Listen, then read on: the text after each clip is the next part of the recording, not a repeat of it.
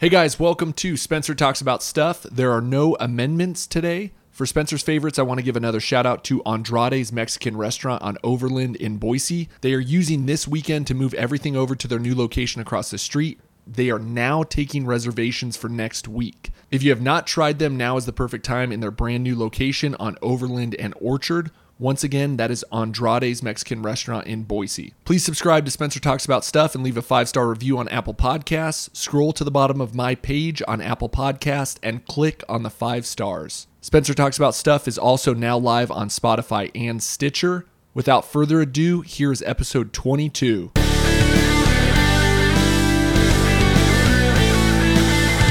Welcome to episode 22 of Spencer Talks About Stuff. Today I have a very special guest. What do they call you, the voice of the Treasure Valley? That's what the big voice guy says. Yeah, that's what they say. I don't know if I was actually ever dubbed that by any publication, but it sounded good and he read it. Yeah. All right. I have Nate Shelman. Nate is the host of the Nate Shelman Show on KBOI Boise. How you doing? I'm good. Where's good. No? I already cracked open. Okay, mine. You already cracked yours, so I'm gonna crack mine too. Because see, okay, I got 2 Cheladas, 2 kinds of Cheladas, Modelo and Bud Light, and the reason I love these, and I never had Micheladas in Cleveland. Yeah. So there's no, there's no population that even knows what this is. Yeah. So then I come here and I just, somebody gave me a Michelada and I'm like, oh, this is fantastic. Cheers. Well done. And it's a perfect pool drink. It's great. It is amazing. And my wife and I are very obsessed with what they call a bloody beer. I mean, Yep. Spicier. Mm-hmm. So, which is what I'll get when I got somebody that has no idea what a Michelada is. I'm just give me a Bud Light and some Bloody Mary. Yeah. And if you need to move the whole stand closer to you, you can. Oh, I'm good, man. Okay, I'm good. Awesome. So I listened to your show at 3:30. You had on a state representative who also works for Central District Health. Yeah, she's on the board for Representative Megan Blanksma is also on the board for Central District Health. And she's one of the conservative voices on Central District Health. And I told you to tune in around then because I knew exactly what I was going to talk about. Yeah. Because there's somebody on, I'm sure you get this all the time, man. So it's just, bunch of muscle heads, bunch of guys lifting iron, pumping iron, do whatever. It's quad day. And hey, if you're worried about pissing off a whole population of people, that's how you do it. Sweet. Okay. So I'll speak slower. But so some guy on the Board of Health is like, hey, we need to meet next week and talk about the closing of the gyms. And I was like, wait a second, I'm in the news. Well, I work at a news station. I work next to a newsroom. I know that there's outbreaks in senior homes. I know there's outbreaks. Apparently there was 10 people that went from bar hopping to bar hopping. That's why we don't have bars. I don't remember the rash of gym COVID positives here in Ada County. I think gyms are so paranoid, especially the privately owned gyms that are smaller. Mm-hmm. I own a gym in Boise. No. Do you even lift, bro? I'm sorry. I couldn't help it.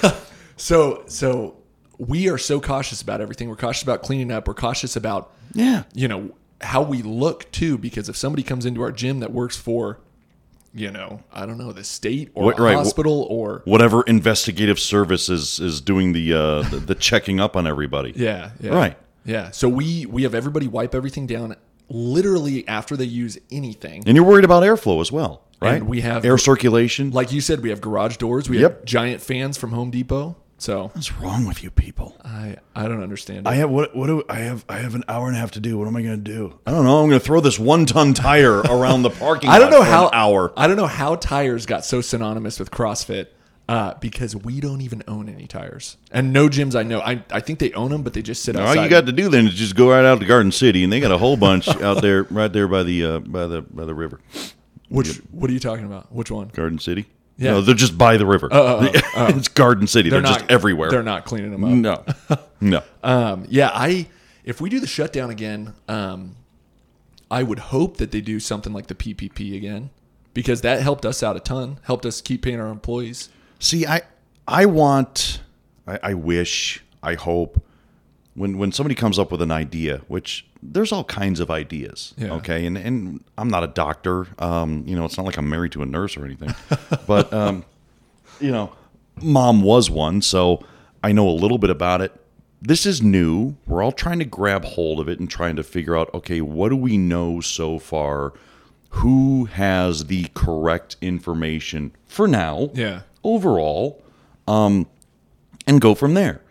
And then if you're going to make a reaction or if you're going to make a rule, let's make sure this rule is actually applicable. So I've said this before, and you can agree that there was a point in time where I wasn't the glorious display.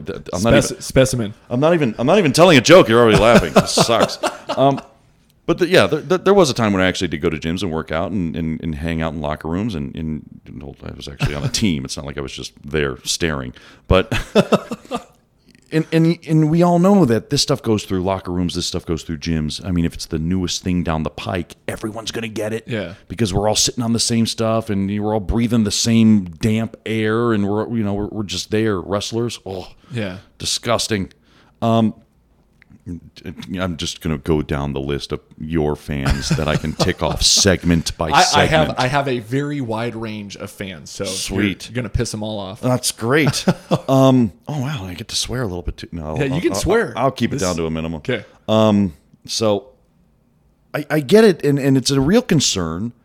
So if you're going to make a rule and say we're going to shut the gyms down, okay, why? Well, the White House suggested it. Yeah. According to the Central District Health, the White House suggested it. And I'm like, wow, okay, so this is breaking news. You guys actually read that stuff. It's a recommendation. See if that fits for you. Yeah. Every one of those pill commercials that we see on the TV, see if whatever is right for you. Yeah. Okay, well, if there's no outbreak in gyms, there's no need to shut them down. Yeah. And I thought it was very interesting what she said. The biggest hot spots are with families and families that live with the elderly. Yeah. Yeah. And which is a great excuse for anybody out there saying, I'm sorry, honey, I can't come home tonight. I know your in-laws are coming in. I know my in-laws are coming in. I can't come home. The CDC said I really shouldn't hang out with family. Yeah, I don't want to get my... Gosh, is it your birthday this week? Oh, my bad. I'm going to be in the hotel. Yeah. But we have some people who come to our gym, some gym members who, when the coronavirus stuff started to happen, they put their accounts on hold because they kind of they put themselves into a category of high risk. Mm-hmm. And I thought that was awesome that they did that. Fantastic. We've had one gym member that I know of that told us that he tested positive. Okay. And after that happened, we shut the gym down. Mm-hmm. We did a post on Facebook. We did an email to Somebody everyone. Call in to my show from your gym today? I don't know. Okay. No. Because somebody called in with the same exact story. That's one person tested positive and they shut it down, wiped everything down, steamed alcohol, all that stuff. Right? And I thought that was the best thing we could do and not try to hide it because, it's the only thing you can do. Yeah, yeah. The thing is I drink. I love drinking. I do it all the time. They've asked me not to come back to that church, but you go to bars or you go to any bar, you go to any restaurant, and they're wiping down the tables, they're wiping down the bar, they're wiping down the chairs, and that was before March. Yeah. Okay. It's not like something spills on bars all the time. It goes away. Okay, so stay 6 feet apart. Open the darn bars. Yeah. Just do it. Yeah. The rules that bother me are there's an exception to everything, and I get the madness of it. And I get why everybody's upset, and you want to look at the people who are decision makers and say, okay, I know what you thought. Yeah. We're guys. We have thoughts. And sometimes when we put those thoughts into actions, it doesn't come out exactly. Okay, that's not exactly what I had in mind. Yeah. Okay, then say you were wrong and redo it. Yeah, that's what I don't understand. It gets to the point where there's so much ego involved. You don't want to admit your faults. And it's the same in the political climate today, too. It's the same everywhere. Yeah. Yeah. So there's a whole bunch of it. So it's all maddening. And I got to a point a couple of weeks ago where I knew people wanted to talk about masks. Yeah. I just didn't want to talk about masks. If you want to shift topics because you're inundated with all this crap all the time, I loved what you did. I think maybe it was Friday. It was Rant and Rave Friday. Mm-hmm. And you were talking about Sasquatch the whole time. Well, and I didn't actually say we're not talking about mass. I'm talking about Sasquatch. Yeah. It was just a show, because when I deliberately try to not talk about something, the audience hates me. Yeah. They just do. It's like, oh, he doesn't want to talk about mass. We got to talk about mass. Yeah. We have to talk about mass. But it was such an interesting show. I didn't find out until about half an hour before last week's show that I was going to be outside in 104-degree heat. Oh. Which is fantastic for fat people like me and electronics. You were at like an antique shop or something? Yeah, I was at a furniture store, and the guy spends a lot of money. He's got a section of the original Eiffel Tower staircase behind us. Yeah. And I was expecting I've done a couple of these. It's like, hey, we have original piece of Abe Lincoln's log cabin. And you look at it, it's just a piece of wood. And you're like, okay, that could have come from anywhere. That's like the Berlin Wall. I feel like they do that with the Berlin Wall. Yeah. Yeah. It's like, we got a brick from the Berlin Wall. No, you didn't. That's the original Cleveland Browns Stadium, dummy. But no, this guy has this huge metal spiral staircase. Yeah. It's got a plaque on it and everything. Awesome. He spent so much money. And I'm like, oh, wow. Okay, this is a big deal. And did he buy it? Yeah. Or was it gifted to him? No, he bought it. And did he buy it to put it at his shop so people would come and see it and shop at his shop? Oh, sure, why not? I mean, when you buy it, you have it. I mean, there's only so much you can do with it. It's either that or you install it, which I don't know the guy's house. Maybe he could, or maybe you just put it outside. And we put a tree house on top of it. The grandkids love it. Is it like 20 feet tall like that? Oh yeah, Yeah. yeah. Okay. And there were people who were at the Eiffel Tower, years ago, decades ago. Like, wow, I just wanted to see these steps because I was on these steps in 1964. Wow. And people are bending my ear during commercial breaks, which is fantastic, made for great radio to not go on air. And sweet lady, and she's telling me all about France, and she's telling me who she was with, and I don't know if she was actually describing her husband or somebody she was cheating on her husband with, or somebody she later on went to. She was on a business trip. Whatever. And she's telling me about the smells of Paris. I mean, she was so descriptive about Paris. I'm like, I've been there now. Like, I mean, I can imagine this. Yeah. And I said to her, do you want to tell this story on air? No, I just wanted to tell you this story. Yeah. But I'm good at my job, but I don't know if I could recreate this. Yeah. Especially when I'm talking about the guy I'm with. It comes out weird. So yeah, we talked about Sasquatch, which is just anytime I could talk about fun stuff like that, because that's what Friday's for. Yeah. There really wasn't anything pressing going on last Friday, which is nice. I think everybody pretty much says, all right, Friday's getaway day. We're just going to look busy until 3, and then we're all going to leave. Yeah. Except when your show's from 3 to 6, and we don't really get to do that. What happened today? Nothing. So I was going to ask you about that too. So your show's on 3 to 6 on 670 AM. Do you do something else throughout the day too, or is this your full-time gig? Also the program director for the station. Oh, okay, gotcha. Yeah. All right. So I had no idea. Yeah, I was named the program director of the station almost 3 years ago. Oh wow. Yeah. Awesome. And it's a job I swore I never would do again, because I worry about the halo effect. I mean, it's not like I'm a great show host, but when people say, oh, well, he's good at this, I guess he could do other stuff. Yeah. Well, program director is really just a whole bunch of reports and a whole bunch of schemes, and you got to do a bunch of writing and a bunch of production. Well, okay, I like the writing and I like the production. All right, how many reports do I have to do? And so stuff you have to submit to the FCC or no, it's just the other bosses. It's middle management. It's not even that. It's lower management. I'm not even underselling it. So the bosses want you to do a report on this, and the bosses want you to do a report on that, and you just roll your eyes and go, at what point do I get to work on radio too? Yeah. And something doesn't work, and you got to deal with that, and somebody's having a problem with somebody else, and you got to go deal with that, and just it's awful. Yeah. But it's cool because I actually am blessed with KBOI to have inherited something that was built up over time and that the company's invested in. Yeah. I'm not selling you a line. I've been drinking. So, it's just an AM station, but it's for just an AM station. It's still incredibly powerful. It's still incredibly interactive, and it's still a part of the culture in Boise where people still want to be a part of it. I mean, Chris Walton's been there for over 30 years now. Wow. Yeah. And you talk about a guy that you should get on air, he's get on here. He's brilliant. I mean, you could ask him almost any topical, random question, and he'll know the answer to it. Yeah. When the bars reopen again, they do trivia nights. Yeah. I'm going to drag him out of his house. Yeah. I go, we're playing trivia because I want a bar tip. Yeah. He doesn't even drink. Mike Casper is fun. Just watching his transition from going. I mean, and he did talk radio before. People don't think of morning shows as talk radio, but it is. They just don't play as much music. Yeah. They're still taking calls and they're still doing a topic. But now he gets to be on a male-based station where he doesn't have to worry about being the funny guy, that the females like. He's like, no, you get to talk about gambling. You get to talk about having cigars. You get to talk about being a Bronco fan, being a husband, being a grandfather, and all that stuff. You get to talk about all that cool stuff because this is all inherited from Paul J. Schneider. It's all inherited from the program directors before. It's all inherited from just all of the greats that KBOI had decades before I got here to now.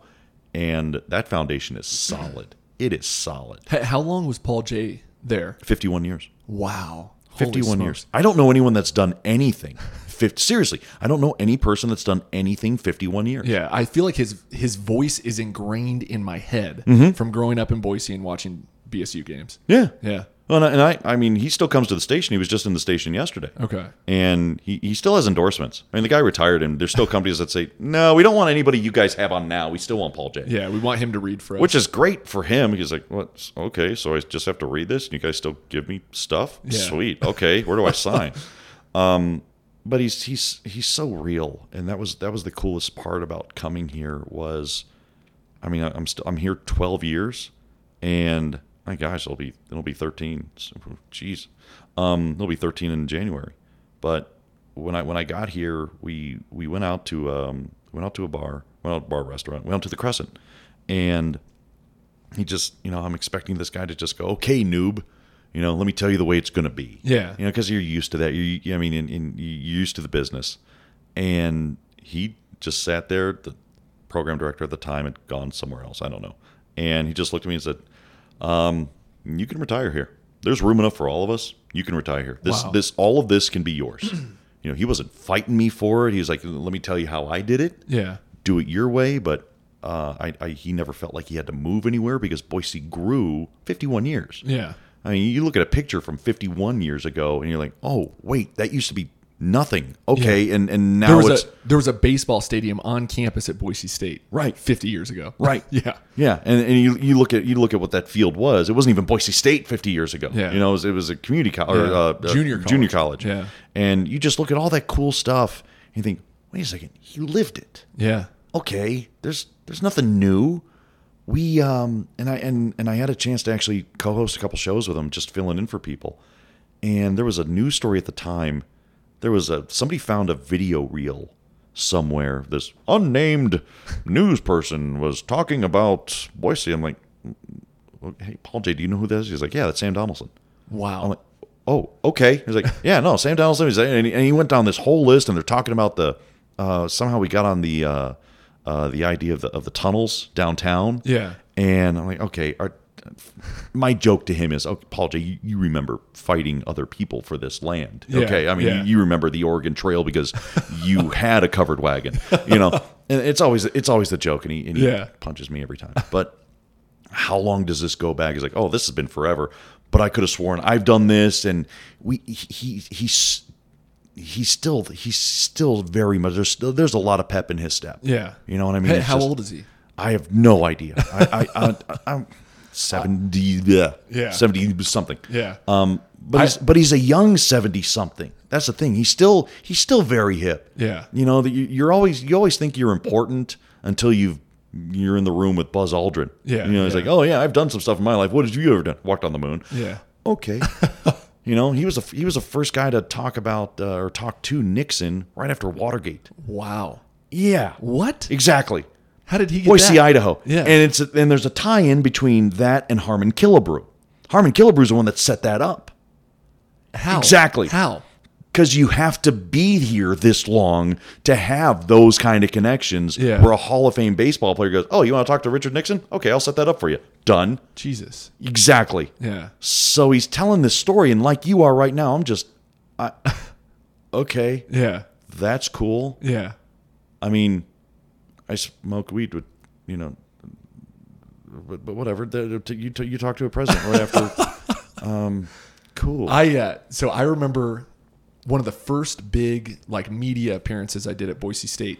I was sitting at the table and, they put all the microphones in front of you and stuff. And I'd never done anything like that before. And I think it's still on YouTube. And I'm so anxious and so worried about what's going to happen. Mm-hmm. And I finally get comfortable. I start answering some questions and get comfortable and like crack a joke and stuff. And then I hear his voice.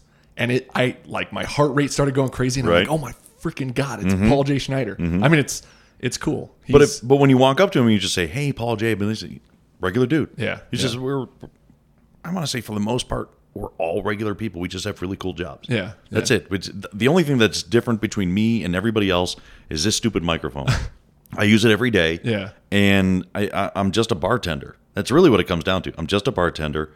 Talk radio, from my point of view, there are others who think I'm belittling the vocation or whatever, but it's entertainment. Yeah. All right. I'm not teaching a class.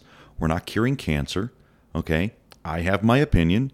You disagree with me or agree with me, whatever. It's just a radio show. I think that's what I like about your show too is, I feel like for the most part you stay objective, but people call in. You want to know what people's opinions are. Yeah. Yeah. Yeah. Don't read to me. Don't read something else to me that I probably have read or you found and you're reading it and go, oh, I read these thoughts. These thoughts are now mine. Yeah. No, they're not. What did you think before you came across this? Yeah. Or what about this changed your thought? Now, yeah. I'm interested in that. Do you ever get sick of the... Yes. Sorry. Because this is why I don't like calling into radio shows. I feel like I have to be super prepared. I have to be super on the ball. If I call into your show, you ask a follow-up question. It's like I have to think like really, really quick. And I think that's why I like podcasting a little bit more, because you and I can sit down for an hour and a half and have a long chat, and I feel like you can actually get to know me. But it's your show. This is your realm. Yeah, yeah. It's it's interesting you bring that up. Does somebody ever call in that you want to keep on all the line? Time? Oh yeah, talk to them all afterwards? the time. Yeah, no, I do it. I feel bad, and I think a lot of that is I have to remember that this is what I do. Yeah. There's a horrible analogies going through my head, but it's like football camp, or it's like the guy's first day at the gym where you're like, no, this is how you do it. And then you use this machine this way. And then you watch him do it and go, all right, no, you're not going to use that machine. I just told you how to use it and you're not using it correctly. Yeah. My impatience is overbearing. I know I'm a dick. Yeah. Okay. I know. You do it in such an entertaining way, though, that it's not. I feel like it's not bad. Well, but I have to be cautious of it because a little of it goes a long way. Yeah. Okay. So I'm dealing with everybody from 18 to I have had people on the air who are 90. Yeah. And I've had 90-year-olds that sound with it on the ball quicker than me ever, and 18-year-olds that are morons. So, well, okay, that's as most are. Yeah, but you get what I'm saying. I'm quick with a line, not right now, but that's why we don't drink on air. I'm quick with a line. I have thoughts. I have to sometimes remember that I need to listen. Yeah. And give them. But in radio and just like podcasting, you've probably already done this. Nobody wants to hear anybody think. Yeah. That's called dead air. Yeah. Oh, wait a second. I'm pondering. I think. No, don't interrupt me. I'm pondering. Don't interrupt me. I'm pondering. I'm thinking. Well, I already gave you 3 seconds, dummy. How much time do you need to think? Yeah. I need to be more cognizant of that. I need to be probably just go ahead. You think while I talk. Yeah. I can't give the play-by-play of the wheel spinning in your head. So I need to be sorry, but I interrupted you on your show. No, you're. But I interrupt everybody. Yeah. And I need to stop sometimes. Yeah. But I also need to keep the ball rolling. Yeah. And I do know it is a different format, and it's. You're on for 3 hours, and so how many topics do you usually pick, or is it? You know what? I will have going into a show. I'm blessed. I have a producer. I've had many producers over time, and it's one of those things where we get together and we talk about what's coming up. Yeah. And that starts. I want to say the first call is at 9, and it's not a call, but it's a text. Yeah. Just hey, here's an outlay. Blah. the way it used to be to the way it is now. Yeah. Where I would call the guy at 9, I go back to sleep. And I wouldn't walk into the station until 1 o'clock. Yeah. It was great. Yeah. Oh, when I didn't have any, the only thing I did was 4 to 7 at the time. Yeah. Wow. Or I'd go in, I'd cut a couple commercials, I'd cut a couple lines, do some voiceovers, whatever. And I'd just go to the coffee shop for 2 hours, sit there on my phone, and just flip through stuff. Go, okay, I'm going to talk about that. I'm going to talk about that. I'm going to talk about that. Yeah. And then you sit there and you overhear people talking about stuff going on. Yeah. Like, okay, how impassioned are they about this? All right. Yeah. And so I have no problem listening when I'm out, because I'll hear people either say some of the most introspective things or asinine things. Yeah. I go, oh, I can work that in. I'm stealing that because I'm not that creative. When I say I've heard, I'm telling you, I've actually heard it. Yeah. Okay. Yeah. I'm not saying, oh, I had a thought that I'm going to pin on somebody else who has no face or name. Yeah. I heard a guy today say blah. And is the coffee shop your place of choice to go hear people talk, or do you go to bar, restaurant? I'll go everywhere to hear people talk. Yeah. It depends on who I'm with. I mean, obviously, if I'm with my wife, I got to act like I'm listening to her. And I am, mostly. Yeah. I think her name's oh, shoot. Probably should listen. Does she, she's the one that goes to the spin class Yes. that you were talking about today? Yes. Yeah. Oh, she brought one of them home. Oh, really? Yeah, when they rented them out, or they whatever, something. She comes up to me and she's all nice. And I know you don't have to deal with this because you have, wonderful marriage. I'm 1 year strong. That's sweet. I just celebrated 2 yesterday. Oh, wow. Yeah. Awesome. Let me tell you about the second year. So anyway, I come home. I remember this. I come home and normally she's talking the second my key hits the door. There's no downtime with her because she just operates on that level. She's so creative and positive, and she's everything I'm not. Energetic and everything. It's terrible. And are you the type of guy when you get home you need some peace and quiet? Oh God, don't talk to me. I used to live in Nampa. Yeah. And that you look forward to the commute home, right? Yeah. You just had that 20 minutes of chill, right? I mean, I have a convertible. I could take the top down. I could smell whatever it is they're growing in Canyon County. I'm sure it's all legal. Yeah. And by the time I was there, I was like, okay, I'm ready to do something. Now I live 5 minutes away from the station. It's like, okay, I'm always plugged in now. I go, oh my God, or however she sounds. And so I come home and dinner's ready. Yeah. Laundry's put away. Living room looks great. Oh, okay. Well, do we have company? Is somebody here? He's like, well, I just to, there's at the cycle bar, and I had an opportunity to. They asked me if I wanted a bike, and I said I'd ask you. Oh, so good. But she already brought it home. Where is this thing? Where hold on. Where do you want to put it? Because I'm looking at a vast. We have an open area just like you have here in this room. Yeah. In our living room. Okay. And I do not want this song. I do not want this thing here when I'm trying to watch the TV. Yeah. I already know I'm lazy. I get it. All right. I already know. You don't need need to stare at that all day. Right. I don't need this thing mocking me every day while I'm trying to watch Family Guy. Yeah. All right. This is really going to bother me. It's like, no, we're going to put it in the office. Okay, fine. Yeah. Okay, fine. I don't have to do anything, right? I don't have to lift it. I don't have to walk up the stairs with it. Because again, lazy. Like, no, they'll deliver it. Okay, this is great. Yeah. This thing was in there for 2 months. Oh my gosh. Did she utilize it? Oh yeah. Okay. Oh that's good. She's run marathons. Yeah. She's a cross country runner from high school to now. I mean, she's just looking for different ways to stay active. She's been bumming because these races are getting canceled. Yep. Roby Creek. Well, oh gosh, Roby. But even then, I mean, it's just you wonder about some of the other races. I mean, there's 5Ks, 10Ks where it's one thing to run on your own, but then she's got that little bit of competitive edge. She's part of a team, and they like to root each other on. Yeah. And you just want the next destination. Yeah. That's really what you want. She trained for New York. We were on our honeymoon in Hawaii. Yeah. When she got the notification for the New York Marathon. She got up and started running. Seriously, at that point, I may as well not been there. I was, okay, I'll go outside, and all right, there's a hot chick out there, and her name's, doesn't matter, I'll be kidnapped by aliens. Got accepted into New York. It's fantastic. And she's so rock solid, so driven by that. And I'm jealous of that because I'm just not. I was like, yeah, I'll do that tomorrow. Yeah. So, where was I on this? Oh yeah. So she has all this stuff around and she's learned it all. Yeah. You know, she's worked it all and she's creative as well. So yeah, it's fantastic. Yeah. Did she go to college? Did she do sports in college? She ran, I probably should listen more. No, she did cross country and track in college. Okay. And just that's what distance runners do. Yeah. She went to college out in Pennsylvania. Okay. So and you're from? I'm from Cleveland. Cleveland, Ohio. She's from Youngstown. Okay. We met here 8 years ago. Okay. Ish.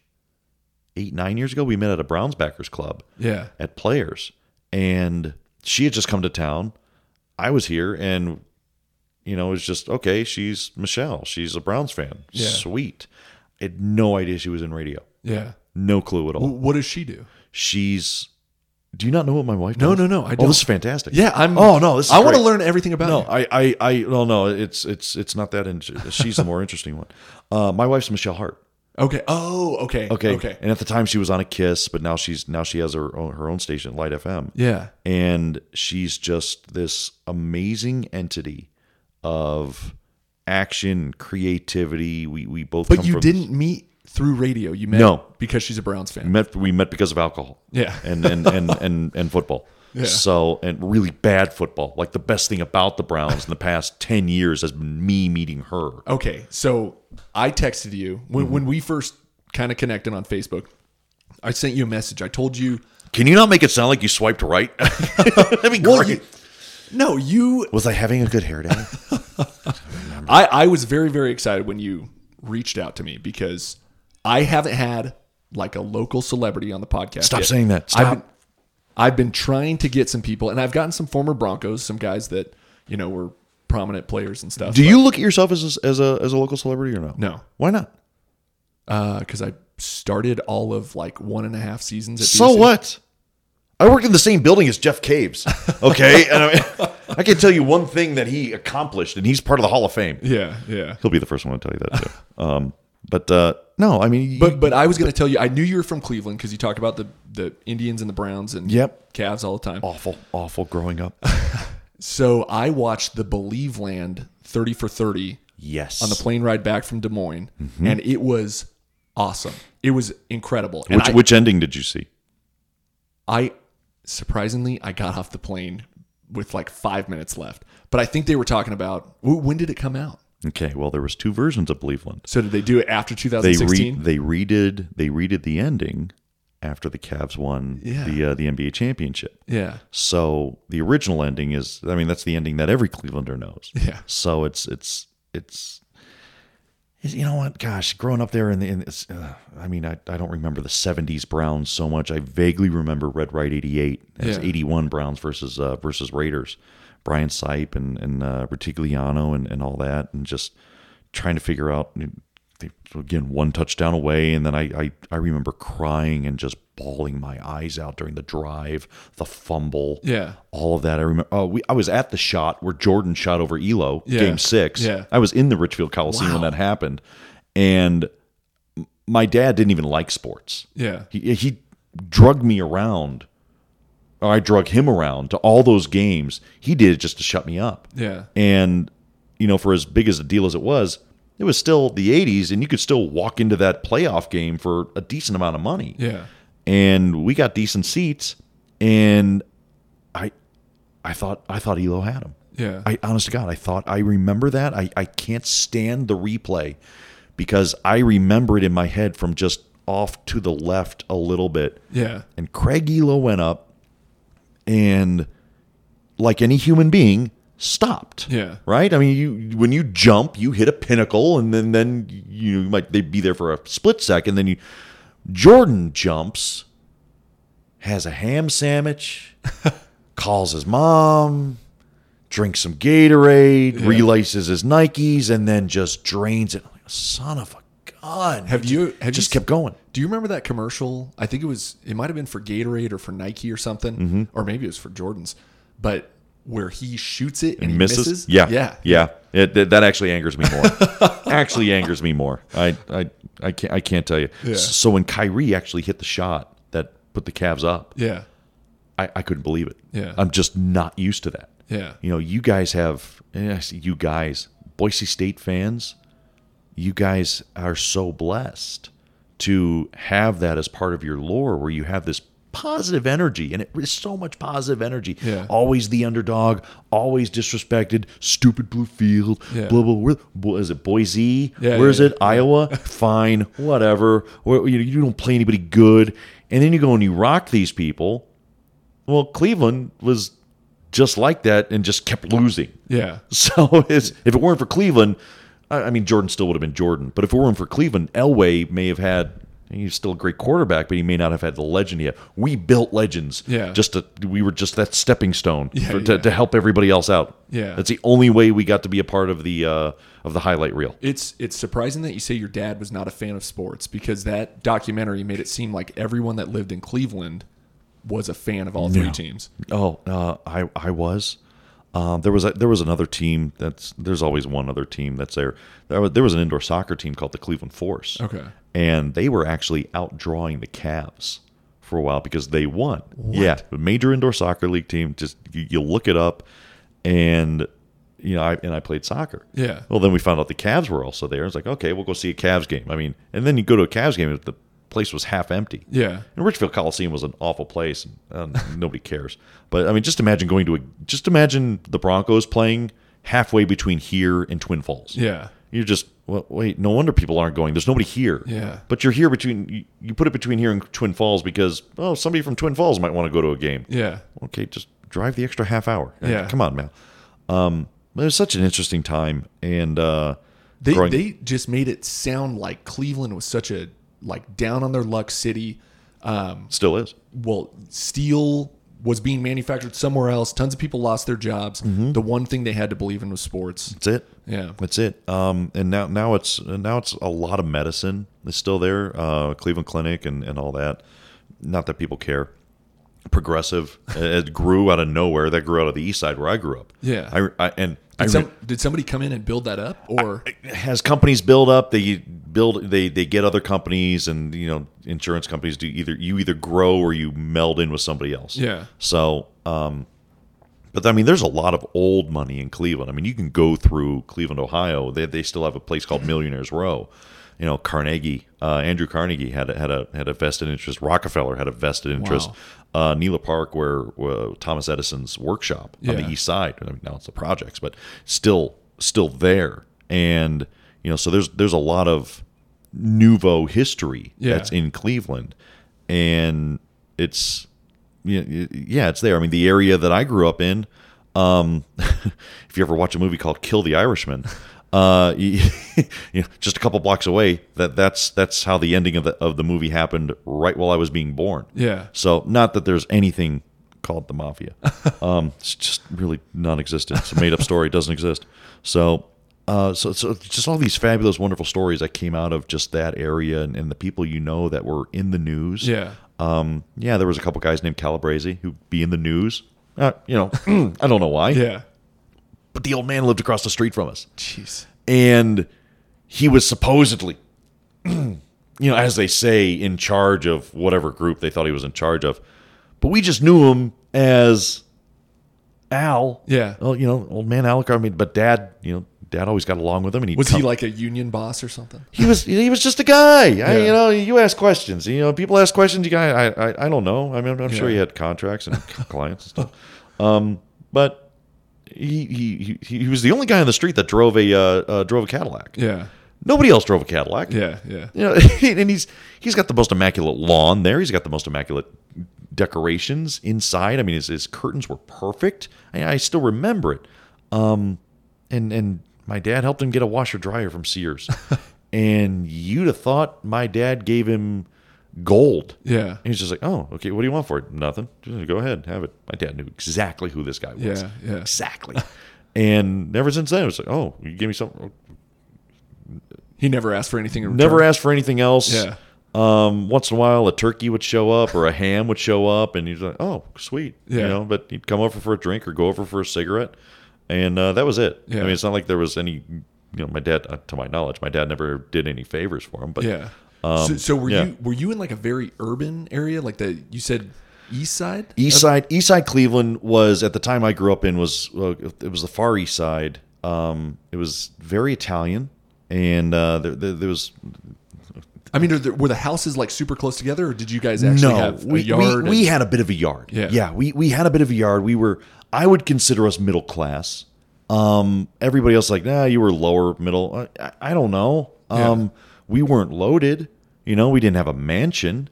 But I would not say you're lower class by any stretch. And this house reminds me of the house I grew up in. Yeah. And there was a garage that was part of it the house was built in the 40s or 50s, and I have no idea what car they designed this garage for. Yeah. But there's no way any car designed in that area fit in that stupid garage. Yeah.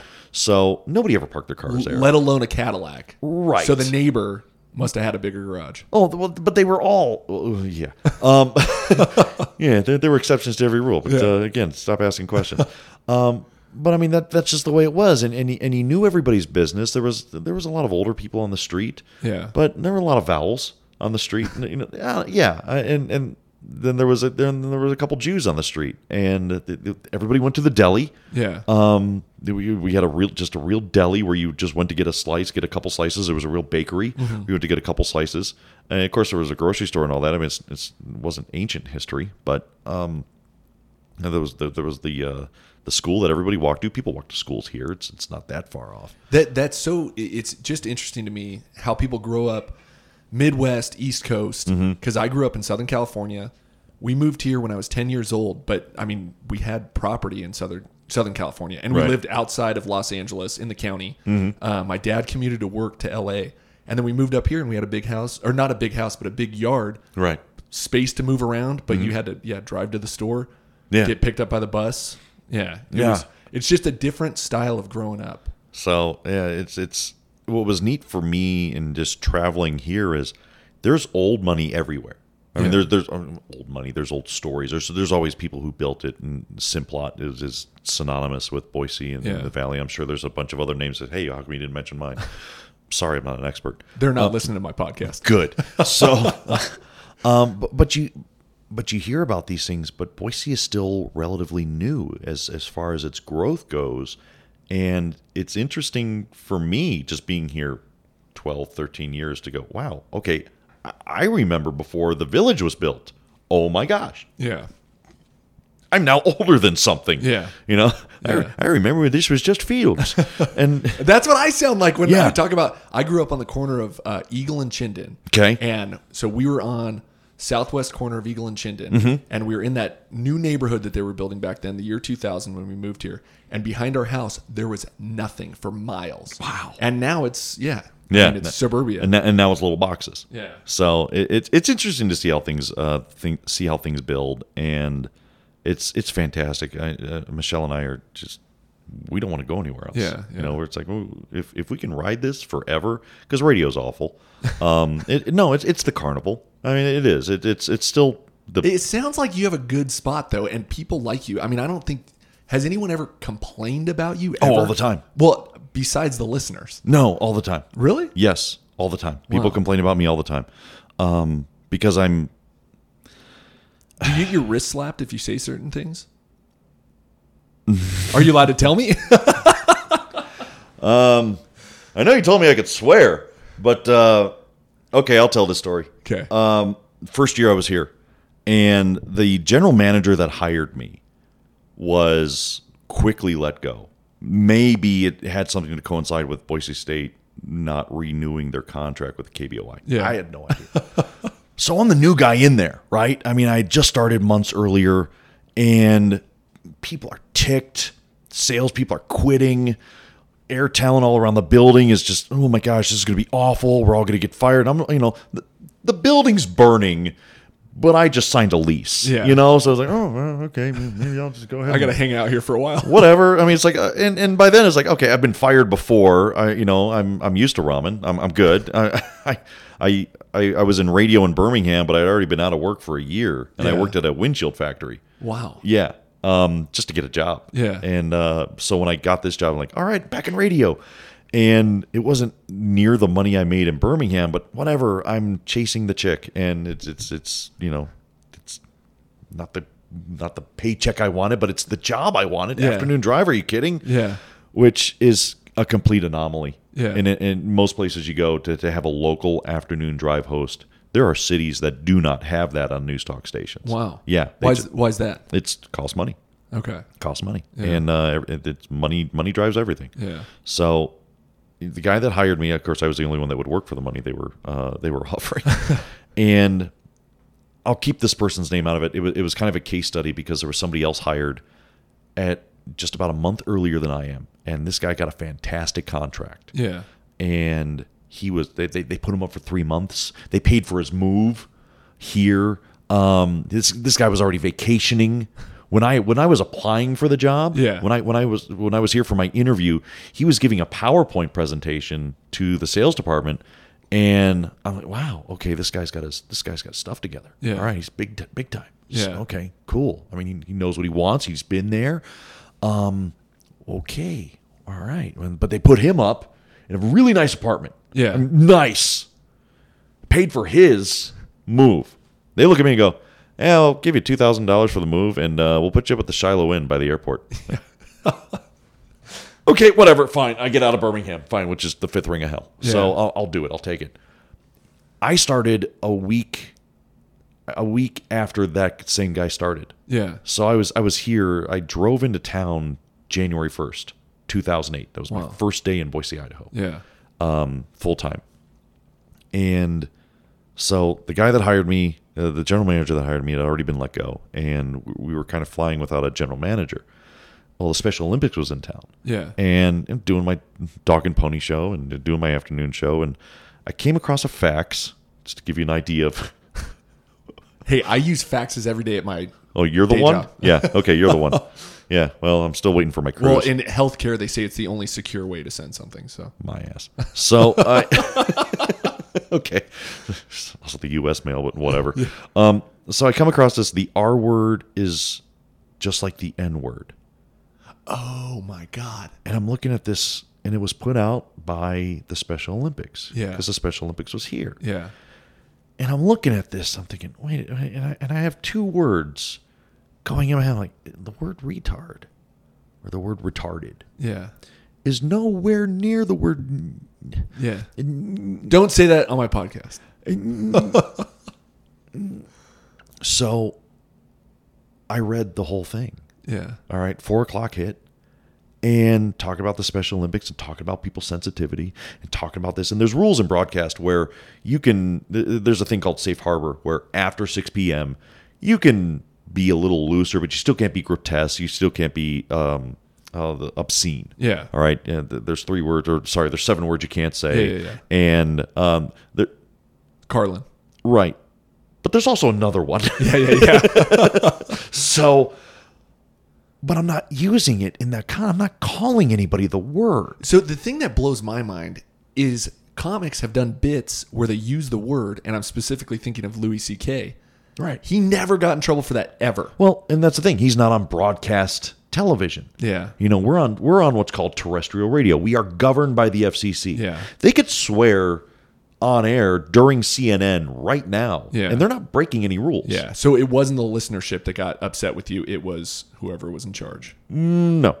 Don't read ahead. I'm not. I'm just I think we counted it up. I said the word retarded or retard 48 times. Oh my God.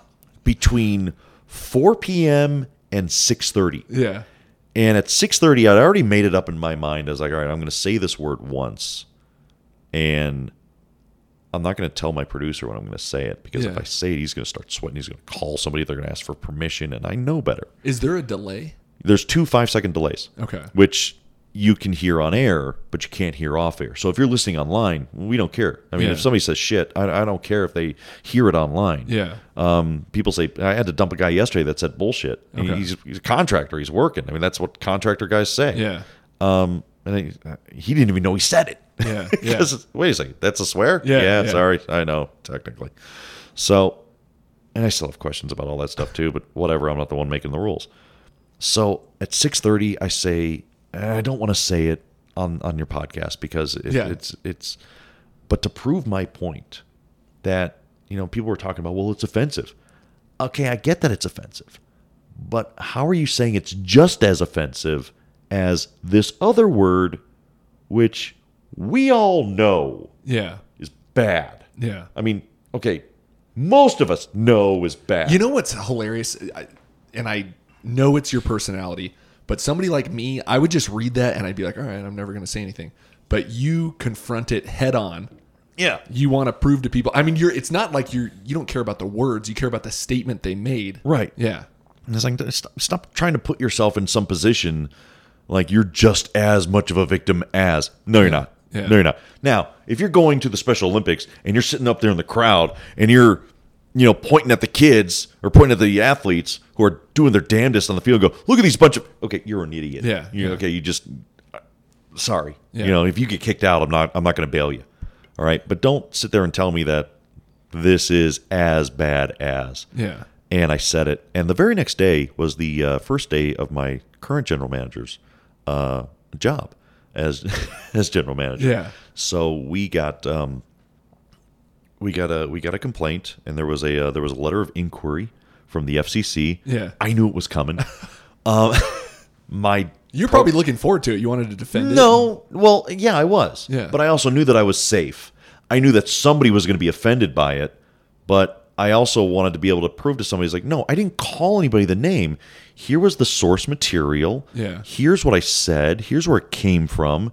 This is the context I put it in, and this is why I said it. Yeah. And this is why I only said it once. Not one person complained about the other 40-some times I said the word retard or retarded. Yeah. But somebody complained about the one time I said the N-word. Yeah. That is amazing that you were able to prove it like that. Right. Yeah. And furthermore, the lady I was talking to was out of Atlanta, Georgia. And I could tell you right now, I knew what her persuasion was, and she's giggling the whole time. She's like, I think I've heard of you. You were on air here in Birmingham. I'm like, yeah, okay, you know. But it's always that, and that's the cool thing about Boise. It's the cool thing about Idaho, where somebody says, just wear a mask. Just wear a mask. It's like, well, I don't want to wear a mask. Yeah. Well, wear a mask if you care about me. I care about you. Yeah. I don't want to wear a mask. Well, don't you care about people? No, I care about people. Yeah. Oh, why do you have to wear a gun outside? Open carry? I didn't actually know. I mean, I heard about it, like in the Old West. I didn't know it was actually a thing until I moved here. Yeah. And people are North End, which I don't think it happens now, but there was a guy that was getting ice cream, and he's just open carrying. And the person I was with was off-put by it. I was like, oh my God, I can't believe he's got that gun there. Like, well, don't look at it. Yeah. And it's simple. Just if it bothers you, don't stink and look at it. Yeah. I don't know what to tell you. He's not. It's the guy that's waving it around. That's the guy I don't think should be here. Yeah. The guy that has a gun on his hip but is actually eating ice cream. Yeah. Well, we're at an ice cream shop, so I think we're good. Yeah. So it's interesting. There's it's not an anti thing. It's more of a, thank you for your opinion, but if you can go ahead and not tell me how to live my life, that'd be wonderful. Yeah. Make all the suggestions you want. Yeah. Do it. I love suggestions. So I'm not trying to play the victim more than you, but as a small business owner, we've had some people ask us to do certain things that we were uncomfortable doing. And I think there's a big difference between suppression of free speech and compelled speech, because people were telling us if we don't say certain things, then we're racist. Okay, you're going to have to give me an example. Well, I don't know how specific I want to get. Okay. But I mean, I don't know how much. Give me the most benign example you can. Well, if you don't post a black square on Instagram, you're a racist. What's a black square? Are you not plugged into this at all? No. Okay, so there was a thing called Blackout Tuesday. Are you on? Oh, yeah. Yeah. After George Floyd Yeah. died. Yeah. And everyone was posting the black squares on Instagram, and that was a sign of solidarity. And we had some people tell us that our gym has to post that on Instagram, or else our gym is racist. And you're okay. So I get it. Yeah. I did you post a black square? No. Okay. So We're a gym. right. We're a gym. The only person I would ever discriminate against is somebody who comes in and Is an asshole who's at the gym. Yeah, and right. who is either an asshole, they're being mean to our members, or they're not working hard. If they're there to improve themselves. Okay, what about the stinky guy? No, there's always a stinky guy. There's always a stinky guy. There's always a stinky girl. You know exactly what I'm talking about. I'm the stinky guy. Are you really? Yeah, oh, yeah. No, you're not. No, there's always the guy that walks in with the pre-funkapotamus. Yeah. You're like, dude, do you I mean, if you don't want to use the showers here, do you not have one at home? There's a river. You could seriously just jump in the river. I just had such an issue with. They weren't trying to tell us not to say something. They were trying to actively tell us to say something. Yeah, that's a newish. It's a reborn movement. If not, if then. Yeah. If you don't, then you are. Yeah. If you don't, then you are. Yeah. People use big words, and people who say words like racist. No, don't get me wrong. I'm prejudiced. Okay, seriously, and I've said this before. You ask me any day. Do you know how to edit, by the way? Yeah. Okay, good. So if you ask me what my prejudices are on black guys, I'll tell you right now they're well hung. I mean, I'll tell you right now they're better dancers than any white guy I can even name. I can't even name a black guy who can't dance. Yeah. Better athletes all the way. Yeah. No doubt about it. As far as records breaking, those are. There you go. Yeah. No, prejudice. Yeah. Okay, there you go. There you are. Racist is me being better than a black guy because I'm white. Yeah.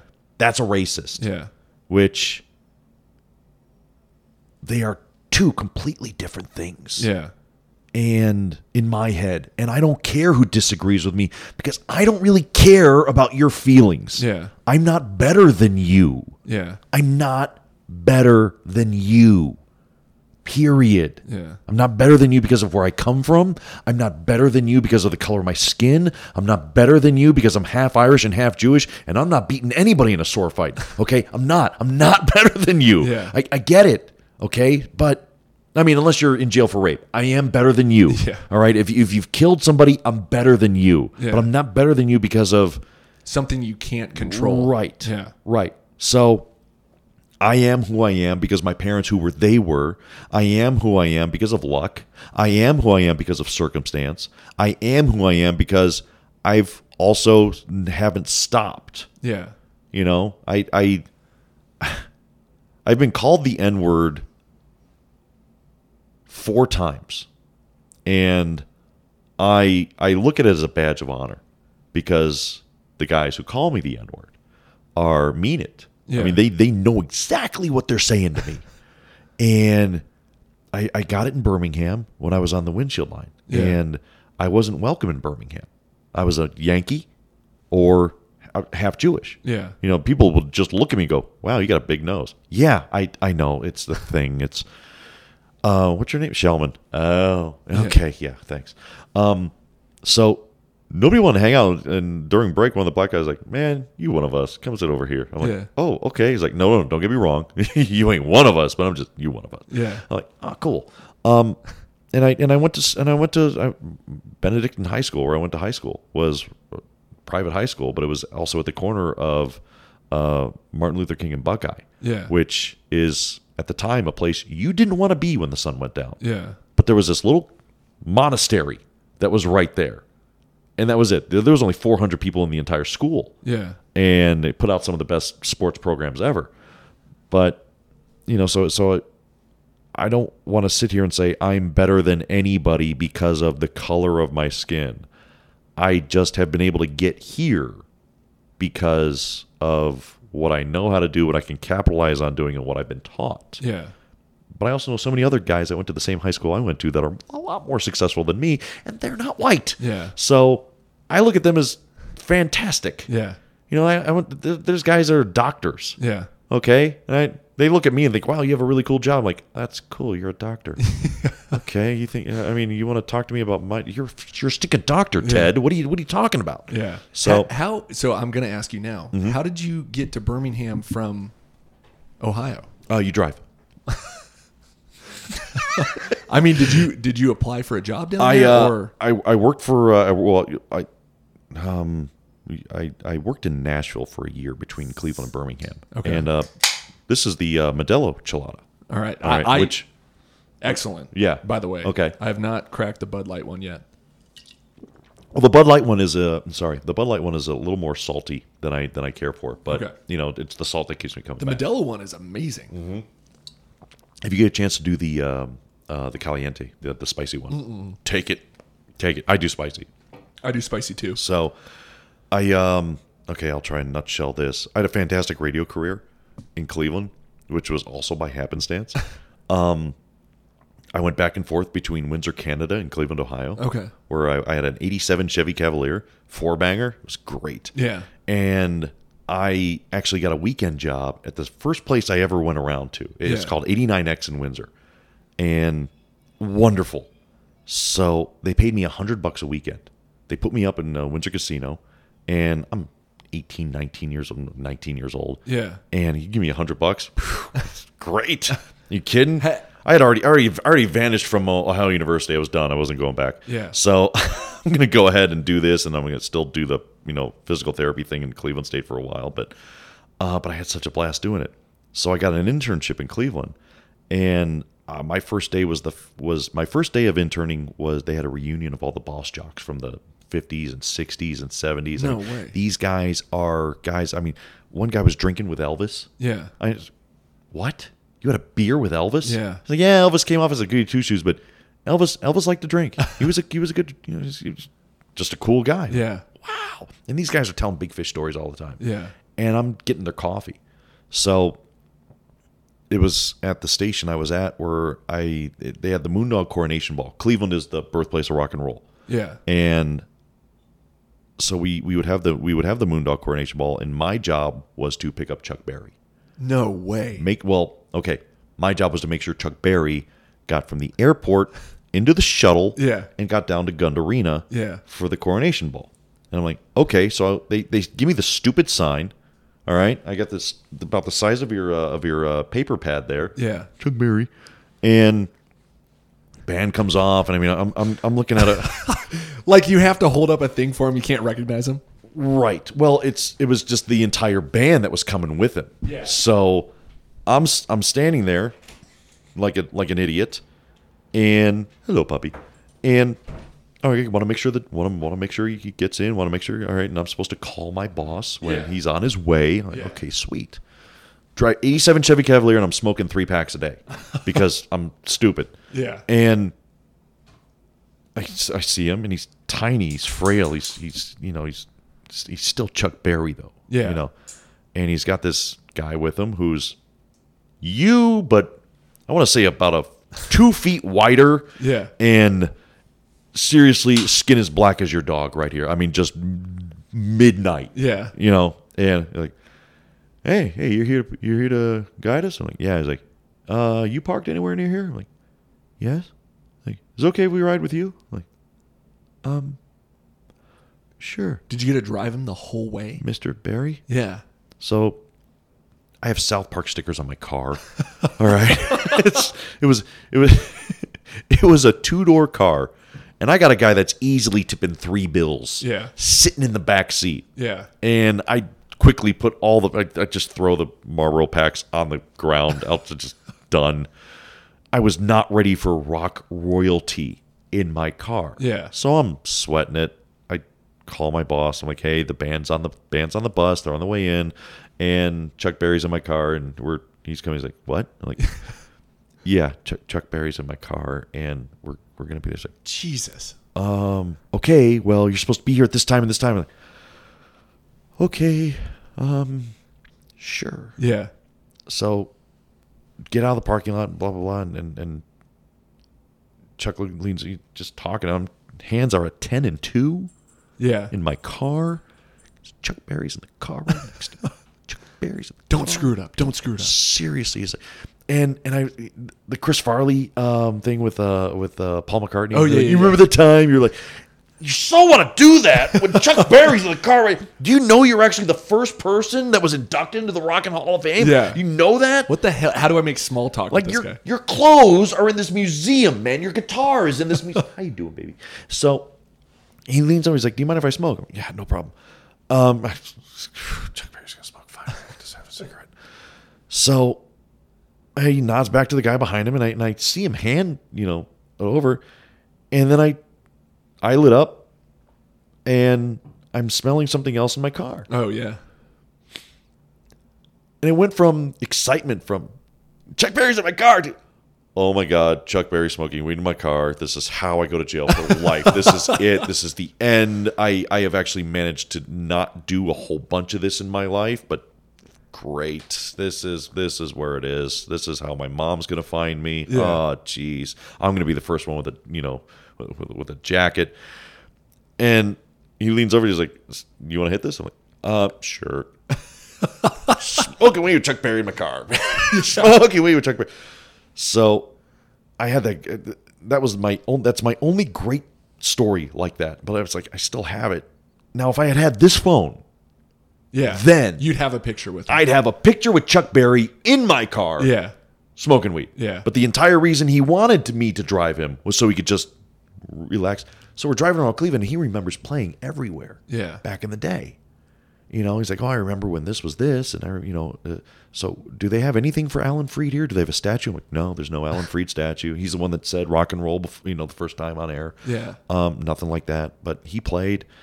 So I went from being in music to news talk, and I met up with a guy named Kevin Metheny, who you don't recognize the name because they used the name Kenny Rushton in the movie Private Parts. Okay. Kevin Metheny was Howard Stern's program director at WNBC in New York. And the movie had just come out. Yeah. But he was humbled by that. I mean, Howard Stern's this big, huge media icon, and Kevin Metheny's the operations manager in Cleveland, Ohio. Yeah. So there was a little bit of humbleness there, but he had this wonderful aura about him. He was a teacher. I learned a lot from him. He was one of the first VJs he helped launch MTV and VH1. Yeah. So, I mean, there's just more knowledge that he's forgotten. So that's kind of how I grew up. And I grew up with guys who I could rattle off their names in Cleveland and they would mean nothing to you, but these are guys who have been established, huge, successful, but would tell you that there are no shortcuts. Yeah. There's only get in it, have fun with it, be a student of it. Don't forget to have fun with it. Don't forget to respect it. Because all this is imaginary. And I'll bring that back here in a second. So I went from there. The Browns had just come back into town, created the Browns radio network. Yeah. And kind of having fun. Yeah. So a job came open in Nashville, and I didn't want it in Nashville. I said, "Oh, fine, I'll go move to Nashville." And 7 months later after that, there was a job that came open in Birmingham. Oh, crap, where the hell's Birmingham? I'm in Nashville. Nashville's awesome. Nashville's great. Yeah. I had a beer with, Toby.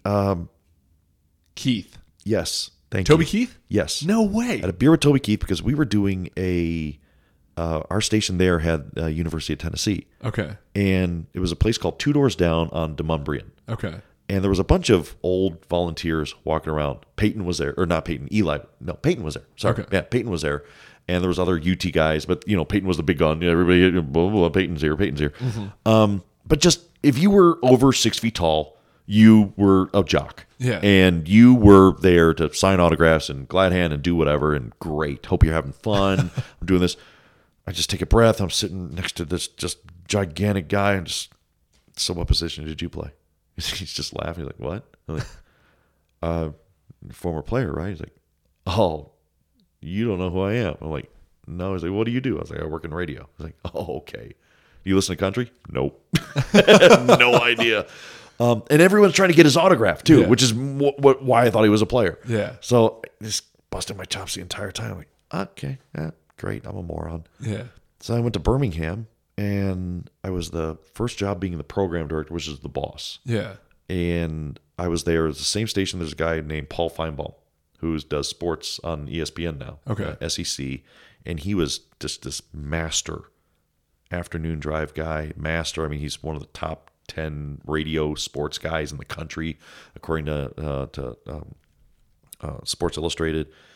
And he had his own network. You know, he had affiliates out of Birmingham. It was regional, but he had affiliates. Yeah. And I just looked at this and I was like, all right, so my job is to not screw you up. I'm just here for the rest of the station. Yeah. So if you need anybody, if you need your carpets vacuumed, I'm ask me. If you have anything philosophical you need to talk to me about, you're already screwed. So, but I always told him the truth, you know, and I didn't want anything from him. I didn't want a damn thing from him. So we had this great working rapport. Yeah. He just wanted to know that, you know, I was looking out for him, and he just wanted to let me know what he was doing for the station. And we shared and talked almost every day. Yeah. And it was fantastic. I didn't want to be part of his inner circle because I had my own crap to do. Yeah. But it was also my first full-time talk shift because the guy that was doing mornings got himself fired. Oh, wow. Yeah. So I was there, I'm doing it, and it's not a great station. It wasn't then. There was some inner stuff, but it was my first job being management, probably too soon. I wasn't ready for it. Wasn't ready to juggle all that responsibility. How old were you? I had, just turned 29. Okay. I just turned 29. And I woke up one morning and I read in the paper, Paul Feinbaum is leaving WERC. Wow. And so I was like, oh, well, I'm about to be offended. Why didn't he call? Why did he do it? Yeah. Wait a second. Maybe the people I work with, maybe my bosses don't know. Oh, shoot. Oh, nope. There's a quote from my boss right there. There's a quote from, oh, boy, this is my last day here. Yeah. Okay, great. And I knew it. Paul called me and Paul Feinbaum actually helped me get this job in Boise, Idaho. Oh, wow. Yes. And it was really cool of him to do that. But you worked for the windshield factory. I worked for the windshield factory that was part of the Mercedes plant from May of 2007 to November of 2007. Okay. No, December of 2007. And worst job ever, but I'm so glad I did it. Yeah. So glad I did it, man. Have you watched that show on Netflix called American Factory? I've not. So it's about Dayton, Ohio, and how a Chinese company came back to Dayton and reinvested in, I think it was a GM plant that had closed down in like 2009. Okay. And they turned it into a windshield factory in 2013.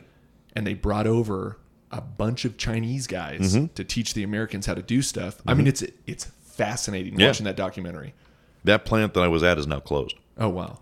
Because ironically, to a Chinese factory in China. Oh, wow. Because they found it was easier to make and fabricate the windshields, put them on a boat, put them through the Amazon and get up here through the Gulf of Mexico than it was to actually put the molding on them in Birmingham, Alabama, and drive them 2 hours to the factory. Yeah. Odd. Yeah. So I'd be pissed off. I mean, watching that documentary and watching those blue collar guys and gals that they interview and they talk to in Dayton, that plant closes. I mean, obviously you'd be pissed off. Sure. I mean, that's why I think Midwesterners are the way they are. They went through a bunch of hard shit like that when everything started being outsourced. Yeah, but there's also, I mean, it cuts both ways because we've all had our hearts broken. We've all had expectations and just had the rug pulled out under us. But at the same time, none of us are entitled to anything. Yeah. You know, we get to pursue happiness. You're not guaranteed it. Yeah. So I can take a look back and say, well, okay, yeah, there were some issues here where, okay, yeah, the owner was kind of taking advantage of the workers, but then the workers may have gotten a little bit too greedy. Yeah. So don't get me wrong. They can go through people like Kleenex, you know, in just about any other place in the world.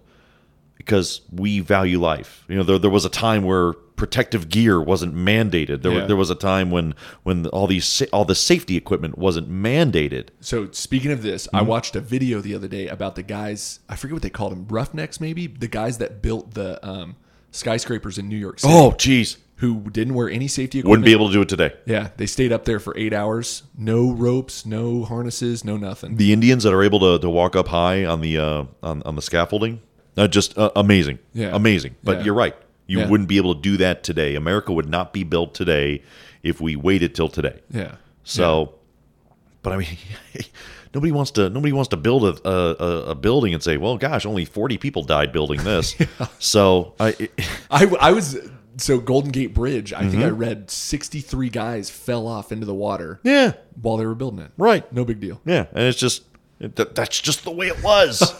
And you try to make every project better than the last one, and then eventually you have to say, all right, the goal is nobody's going to die. Yeah. How do we make it so nobody dies? Yeah. Well, yeah, we can do that, but this project's going to take another year. Is it worth it? Yeah. Well, who wants to look at some other human being and go, I don't know. Get rid of Snickle Fritz. He's awful. He just keeps looking at me. So the only thing that I can equate to it, I mean, the biggest employer in Idaho is St. Luke's. Okay. But I work for St. Alphonsus. My wife works for St. Alphonsus. If St. Al's somehow just closed, everyone that works there is out of a job. I mean, that's how I view what happened with the GM plant. I'd be very pissed off. I know my wife would be pissed off. And I know 5,000 other people that would be pissed off. Sure. Yeah. But there's also nothing that says that they have to stay open. No, I know. Right. I mean, if they go under, how much of it is their fault? Yeah. How much of it is because of their lack of preparedness? Steel used to be huge in the Midwest. Yeah. Well, why did they lose steel? Part of it was because it was cheaper. Some would actually argue that some of the steel was better quality that was coming out of other areas of the world. Yeah. So how do you lose steel in an area to produce for cars in the area unless something isn't right? Yeah. Now, don't get me wrong. We sold a lot of our soul, but some of it is actually on us. Yeah. And that's a hard pill to swallow. It's always a hard pill to swallow when you take a look back at all your failures. And it's very easy to be, well, that guy screwed me. Well, that guy screwed me. That guy didn't like me. Well, I can also take a look back and go, yeah, I was kind of a jerk. Yeah, I was kind of lazy. Yeah, I was kind of a dick. All right. Yeah. Maybe I wasn't the victim that was cool to tell at the bar. Yeah. So that's a hard pill to swallow, and nobody wants to go through that. But that is how you're going to get better. Yeah. So or grow. Would you ever go back to Cleveland? Now, and do what? And work? I don't know. I mean, I tell you what, man. Hypothetically, obviously, because I know you like your gig. Yeah, I love my gig, and the thing is, I mean, I have a lot of friends there. I can tell you where to go get a pizza right now. I can tell you where to go get a corned beef sandwich right now. But without mom and dad there, it's literally just a town. Yeah, and I just got done going through all that. Yeah, I'm not going back for Christmas this year for the first time in a long time. Wow. Just because it's I mean, Cleveland to me is Christmas Story. Yeah. Filmed in Cleveland. Yeah. So I loved going back there. My wife and I have fantastic Christmas stories to talk about. But I never went there for her, although her and I's story kind of kicked off at Christmas break. Yeah. So you ask me that now, and it's not a goal. I'll visit one day because my buddies are there. Her family's in Youngstown, so I'm sure at some point I'll fly into Cleveland. So I'm not going to ignore it. And there are people who are very close to me, but I need a break. Yeah. I need a break from Cleveland. I'm still going to root for the team. Yeah. I'm still going to pull for as long as they don't do stupid stuff, but I'm still going to pull for all of it. I don't really want to go back. Yeah. Because I really dig it here. I mean, I'm from the city. I'm not the city. Yeah. I'm just from there now. Yeah. So I dig being. I mean, I walked into a bar in Cleveland wearing kind of what I'm wearing now. Yeah. And I get looked at, and they're like, "Wait, are you wearing jeans and a dress shirt? And what are you doing?" I'm like, "Oh, okay." What are you supposed to wear in Cleveland? You're supposed to wear khakis, or if you're wearing a dress shirt, you're going to wear dress pants. Nobody wears jeans and a dress shirt, and I'm just. It's not like I walked in there with a big belt buckle, like I was. from Idaho. You're right. I'm not a cowboy. But you know what's funny is the opposite has happened to me at a bar in Cuna. Really? I was wearing shorts and like a polo shirt. And I walked in. Everybody's wearing pants, belt buckle, sure, starch collar, right, billfold in their back pocket. And everyone like just looked at me and I was like, I do not belong in this place. The only carryover from Cleveland that I still have is the black leather jacket. Oh yeah, I swear to that was just what you wore. You just wore a black leather jacket. Now it's a thing here. Yeah.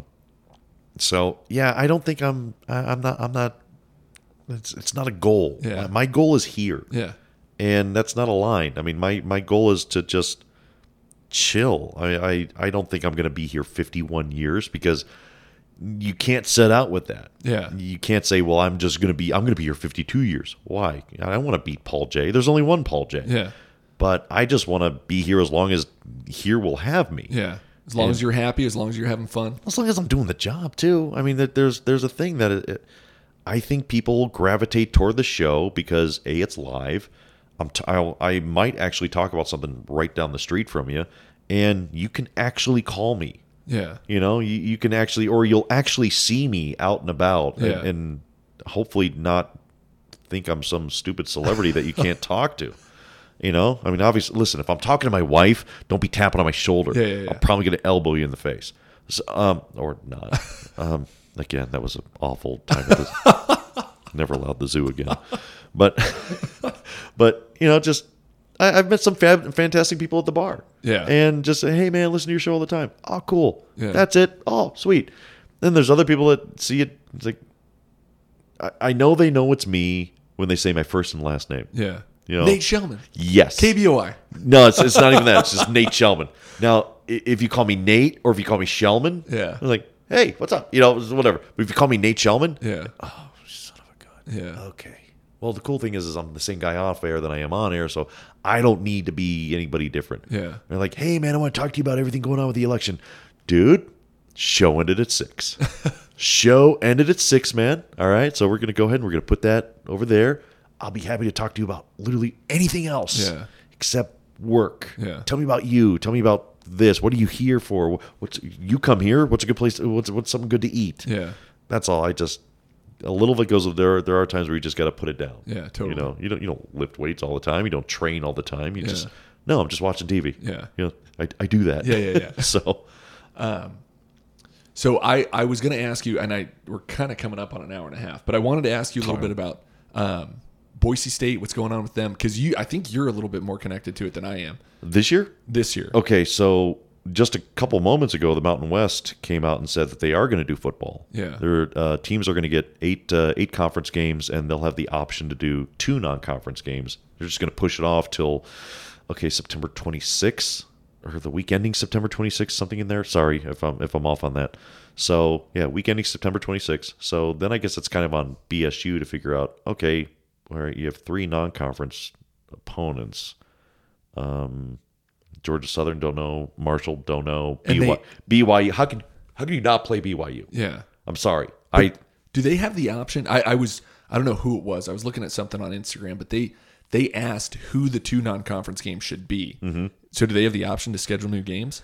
I don't know because there's still money that's being paid from somebody to somebody unless it's just a quid pro. Yeah. You know, Marshall came here one year, we go there one year. I don't know if any money's really exchanging hands. Florida State there was to a degree, but even that got fouled up last year and this year. Yeah. So as far as I'm concerned, I really don't care about Florida State. I'd rather play somebody better. So UCF. So but no, that's where it is this year, and so it's either going to have the conference championship the 5th, 12th, or 19th, depending on what the teams decide. But now instead of a month, we have close to 2 months to figure that out. Which I'd like to believe that they'll have that figured out soon, rather than later. Because nobody was returning any calls, and everybody was talking way in general terms. So, I think calls were being made. Nobody wants to say anything yet because it's not written down. Yeah. It's a bummer that Florida State isn't coming here, but let's face it, people from Florida weren't flying to Boise, Idaho. Yeah. I personally would actually dig U of I. Just if we have fans. If we don't have fans, literally play anybody else. Yeah. Seriously, you, me, and 9 other people get together. We'll play Boise State. Yeah. You know, get a jersey back on Kellen, and you know. I can't even imagine them doing it. I mean, I know they're doing it with basketball right now. They did it with UFC, but with college football without fans would be the most bizarre thing in the world. And it would feel like a scrimmage. Games feel different. Oh, sure. It would be practice without the band. You know, I would assume you have an announcer. Yeah, or they pump noise into the stadium, or which you have to do. Yeah, I was really not a fan of the pump noise until you don't really need to hear everything that goes on. Are you a UFC fan? Oh yeah. Do you like that? The fights? Have you watched the It fights? didn't bother me. It didn't bother me at all. It didn't bother me at all. Yeah. Because you notice it during WWE. You don't notice it during UCF because you try for the top-down angle all the time, or you see the first row of judges, and then you see Rogan, and then you see everybody there. So, okay, you know, maybe you get the chick holding the sign telling you what round it is, but that's it. I don't care who else is in the stands. I care about the guy getting roundhoused. Yeah. That's who I care about. Yeah. So I will spend 80, 90. I'll spend $100 watching Amanda Nunes fight. She's unbelievable. Yeah. So Stipe's fighting Cormier again. Yeah. Round 3. Do you like Stipe? I mean, I know you said he's a Cleveland guy. He's a Cleveland guy. You got to root for him. And everything I've heard about the guy is he's real. Yeah. So Have you heard him talk? Well, yeah, but I'm used to it. See, you laugh, but I'm used to that. You know, he just mumbles a little bit. Well, okay. First of all, get hit as many times as he has. I know. Yeah, let's see how good your dick. No, go ahead, smartass. I'll call him right now. I feel like I just like Daniel Cormier because he doesn't have the quintessential athlete body. No, but he's awesome, and he's got a great personality. Cormier's got a killer personality. He's amazing. He's an amazing guy. Stipe's a different route. He's a different mold. But when you know somebody who's from Euclid or from Independent, nobody cares about Independence. But when you know somebody who's from Euclid, and again, ethnicities is if there was anything I miss ethnicities. Yeah. I miss the ethnic little areas of town because that's what I had. Yeah. And I know it's going to sound so old school or so like a movie. But you go through Little Italy or Chinatown or... I mean, Cleveland really didn't have a China... It was a block. But I mean, going to a Chinatown, fantastic. But you also go to a Slovak area, or you go to a Polish area, or you go to any number of Jewish delis, or you go to an Italian deli. Oh, gosh. Yeah. I mean, just food you can't find. And there's... I worked at an Italian bakery. Yeah. You know, so I feel like I'm blessed that I'm one of the only few non-Italians that knows how to make calzone. Yeah. Because a grandma who was smoking a cigarillo, was making it, and she didn't care that her ash was falling in there. That flavor, go ahead, whatever. Yeah. And yeah, so I missed that. But the more that Boise grows, the more you will get. The Italian food's gotten a lot better. Yeah. I mean, once upon a time, it was Olive Garden. Yeah. Now, hey, you actually have choices. Yeah. You know, Luciano's. The pizza's gotten better. Not that it was ever bad. I mean, it's hard to screw up pizza. But I mean, just the more it grows, I still love the Idaho stuff where you have elk, because I didn't have elk anywhere else. Yeah. It's here. I saw a deer running on Federal Way the other day. Yeah. That's crazy. I saw one on State. Yes. Still. I'm sitting there going, wow, what coyote missed its mark? Yeah. But that's the way it was. When my first apartment when I got here was right by Plantation Golf Course. Okay. And it was a fantastic place. I mean, scenic views. It was right next to a mobile home area. Yeah. So they apparently dealt a lot of drugs. I mean, who else? Why else do you need a Rottweiler outside of a mobile home? Right outside the back of this place was Plantation Golf Course, right there on the 11th tee. Yeah. And these apartments were old barracks at Gowan Field. Yeah. I thought it was a hotel the first time I drove by it. it. So it would be so common for me to see deer come out of the golf course and just walk right down State. And I got so nervous, I called the cops. First time I saw it, like, dude, there's a deer, and it's going, and it's on the road. Yeah. And the guy's like, so where are you from? I'm like, I'm originally from Ohio. He's like, oh, okay. Well, we have deer here. Yeah. Sometimes they walk in the road. Yeah. Did you want me to arrest the deer? Do you want me to bring the deer? This guy's busting my chops. Do you want me to bring the deer in for questioning? I'm like, there was a fox that was, there. It's fantastic. Yeah. So no, I dig it. It's I'm not an outdoors guy. Yeah. I've wrecked my body way too much. Yeah. Don't ever tell me kickers don't try. So my knees don't work. Yeah. So yeah, no, I love it. Yeah, I appreciate it too. I mean, I don't ever want to lose the you can drive for 30 minutes and be in the middle of nowhere. That's what I don't want to lose. But with your roots in Southern California, do you want to go back there? You can visit. yeah, I visited. I love it, and I appreciate it for what it is. And then you leave it. But I don't want to live there. It's like, oh, good, it's here. All right, and time to go. Yeah. Yeah. As gorgeous as Malibu is, it's kind of dirty. Dude, are you gonna eat meat? Do you know what's in that meat? Are you eating bread, like real bread? Is that real bread? I think there's more vegans in Boise than there are in Malibu. Oh, jeez. It'll run its course. Yeah. So yeah. But no, man, it's fun, and I still enjoy the journey every day. I don't know what's going to happen tomorrow. Yeah. I have an idea, but I don't know. Yeah. So now I got to get to work. I mean, Yeah. now we're going to have a football season. So Yeah. now I got to write a whole bunch of scripts. Yeah. And get the play-by-play and get the team together and find out who's going to go where. Because I mean, we don't have Jeff Caves here this year, so it's okay. Who's going to do pregame? Who's going to do postgame? Yeah. What kind of people want to do postgame?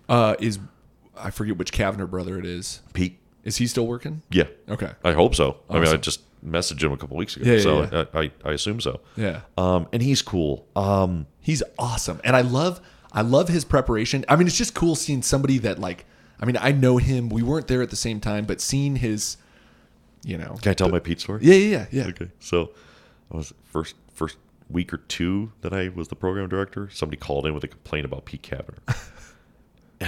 How do you complain about Pete Kavner? He said something to the effect of, it's like, oh, they're going to get in the huddle and they're going to look up the skirt of whatever play. And he just let it out there. And I was just like, okay, what? Yeah. So that was sexist.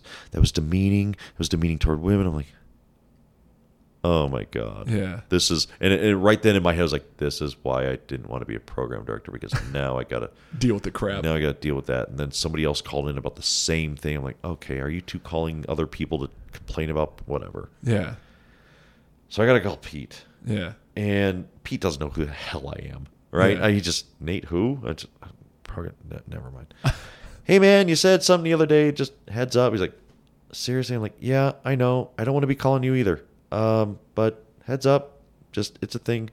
By the way, and I meant this, because when Pete gets excited, I mean, Pete's a fan. Yeah. Pete's a fan just like I'm a fan. Oh, yeah. And Yeah. Pete will go nuts. When Boise State beat Florida State, when he said get on the bus, I'm like, oh yeah, man, I'm there. Let's go, Pete. Pete's driving. I'm sorry. Pete's there. I mean, I'm out of my mind. I'm just like, dude, give me that. Yeah. Give me that raw excitement. Don't swear. Give me that raw excitement. Yeah. As a fan, because everybody wants to be I want to be the most professional down the middle color guy. Yeah. No. Yeah. Boise State fans are listening to Pete Kavner. Boise State just won. Pete Kavner better be out of his mind excited, because I'm out of my mind excited listening to Pete Kavner give me the ins and outs of what's going on. Yeah. So, Yeah. no, Pete's a great guy. Is he working for you guys in the off season? Or no, he does. He works with. I think he works with Learfield, and I could be wrong with that, but he doesn't work with us. Gotcha. So I actually have no idea what he does, Yeah. because the only time I actually see or hear anything, he's always on a boat or he's partying in Vegas. Yeah. Or something. Lake Cascade or something like that. It's like, I need to get Pete on the podcast too, because he never calls. I'll try to get him. No, it's fine. It's to come whatever. back to me. No. But I asked him if he wanted to do Bronco game night. He's like, oh man, it's gonna be a long day. I'm like, really? Another hour and a half of talking football? Yeah. I'm not asking you to, run 9 miles or move windshields. But it is. But it is work. Yeah. When you get done doing this, I mean, you figure what's a game, depending on what game you just go through. Yeah. then it's the final sound, and then you go through the interviews. And, oh, all right, the game's over. You want that to be done. Oh wait, now I got to hear from everybody else and talk about it again. Yeah. So I can get it. I can understand where he's coming from. Yeah. On that. So it's fun though. I mean, if that's the biggest problem that you're having a great day. Yeah. You're having a fantastic day. Yeah, I need to reach out to him and maybe his brother too. I'd like to be able to do 3 people at the same time. But I've been reaching out to former Broncos, bringing them on, just talking about what we're doing now. Why are you doing this? I'm doing this because I love having conversations with people. I just like listening to people. Right. And I've had so many good conversations with guys that I wish I would have recorded. Sure. And I wish I could have shared them with people. When you, and I don't want to repeat I can't remember if you said something off air or this before we start talking, but who's your top 5? Who's your top? If you could have anybody on, forget about who you don't know, forget about whose number you don't have, forget about whose email you don't have. If you could talk to anybody in this chair, which by the way is extremely comfortable, who would you have on? Antique World Mall, by the way. Okay. I don't know if you've ever been there. No. You've never done a show from Antique World Mall. Okay, I might have and forgot. But I'll have to go there now. I don't know. I definitely at the top of the list, and I know I could get him. And it sounds so stupid, but Coach Pete. Okay. He's top of the list just because he was so influential on me. Really? Yep. Oh yeah. You know who I've never actually spoken to in my life? You've never talked to him? Never. Never had him on the show.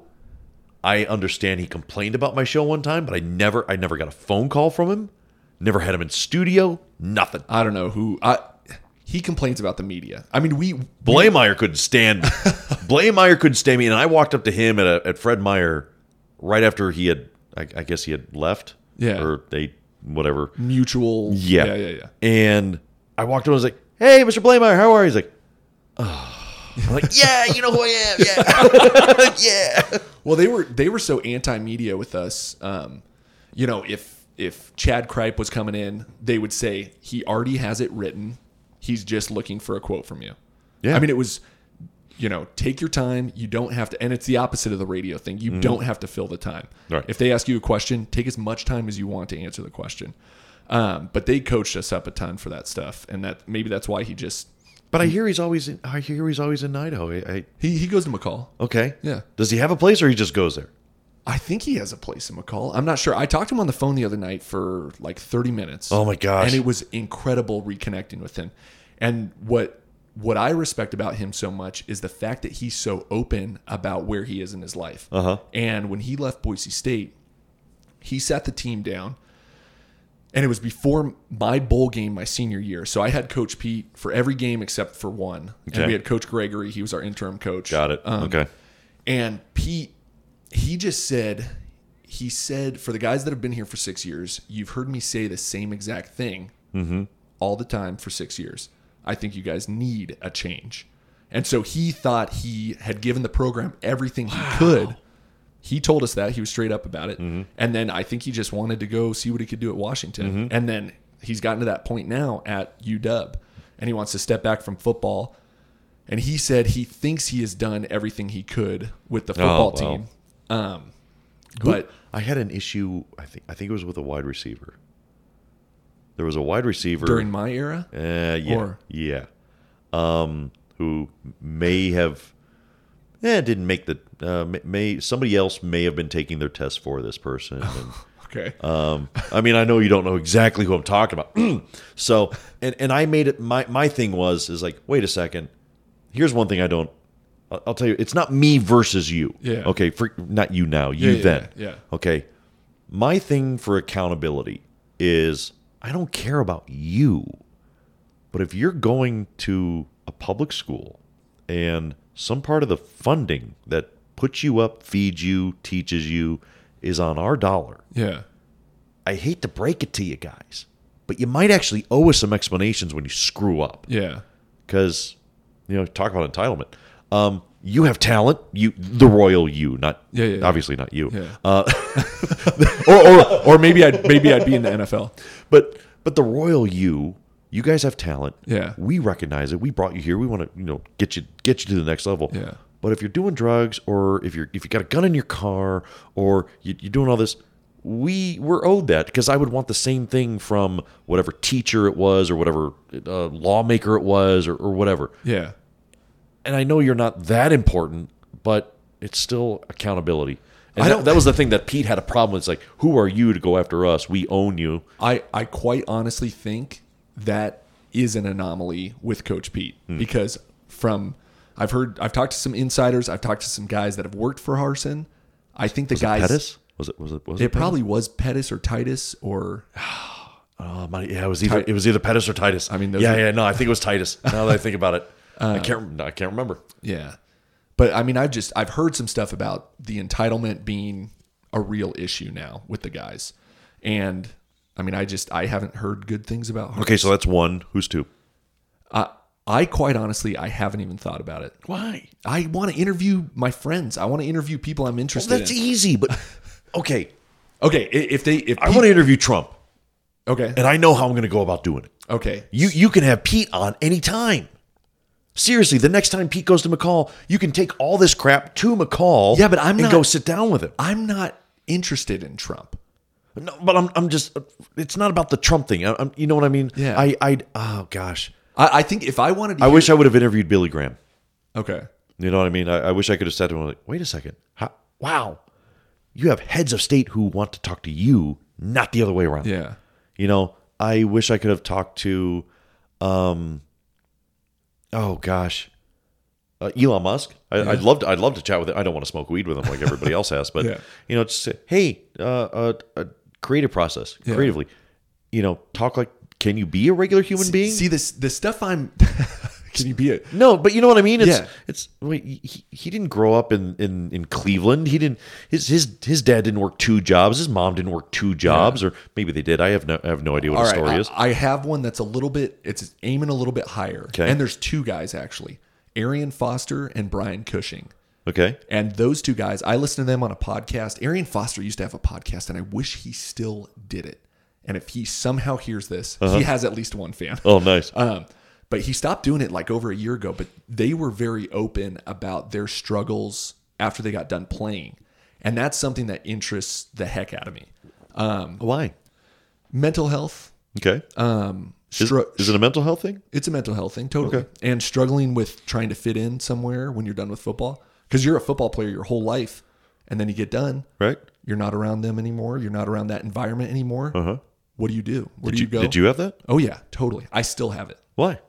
I don't know what, I mean, I think it's something with being around that high intensity group all the time. You have direction, you have a schedule, you know what the big overall goal is at all times.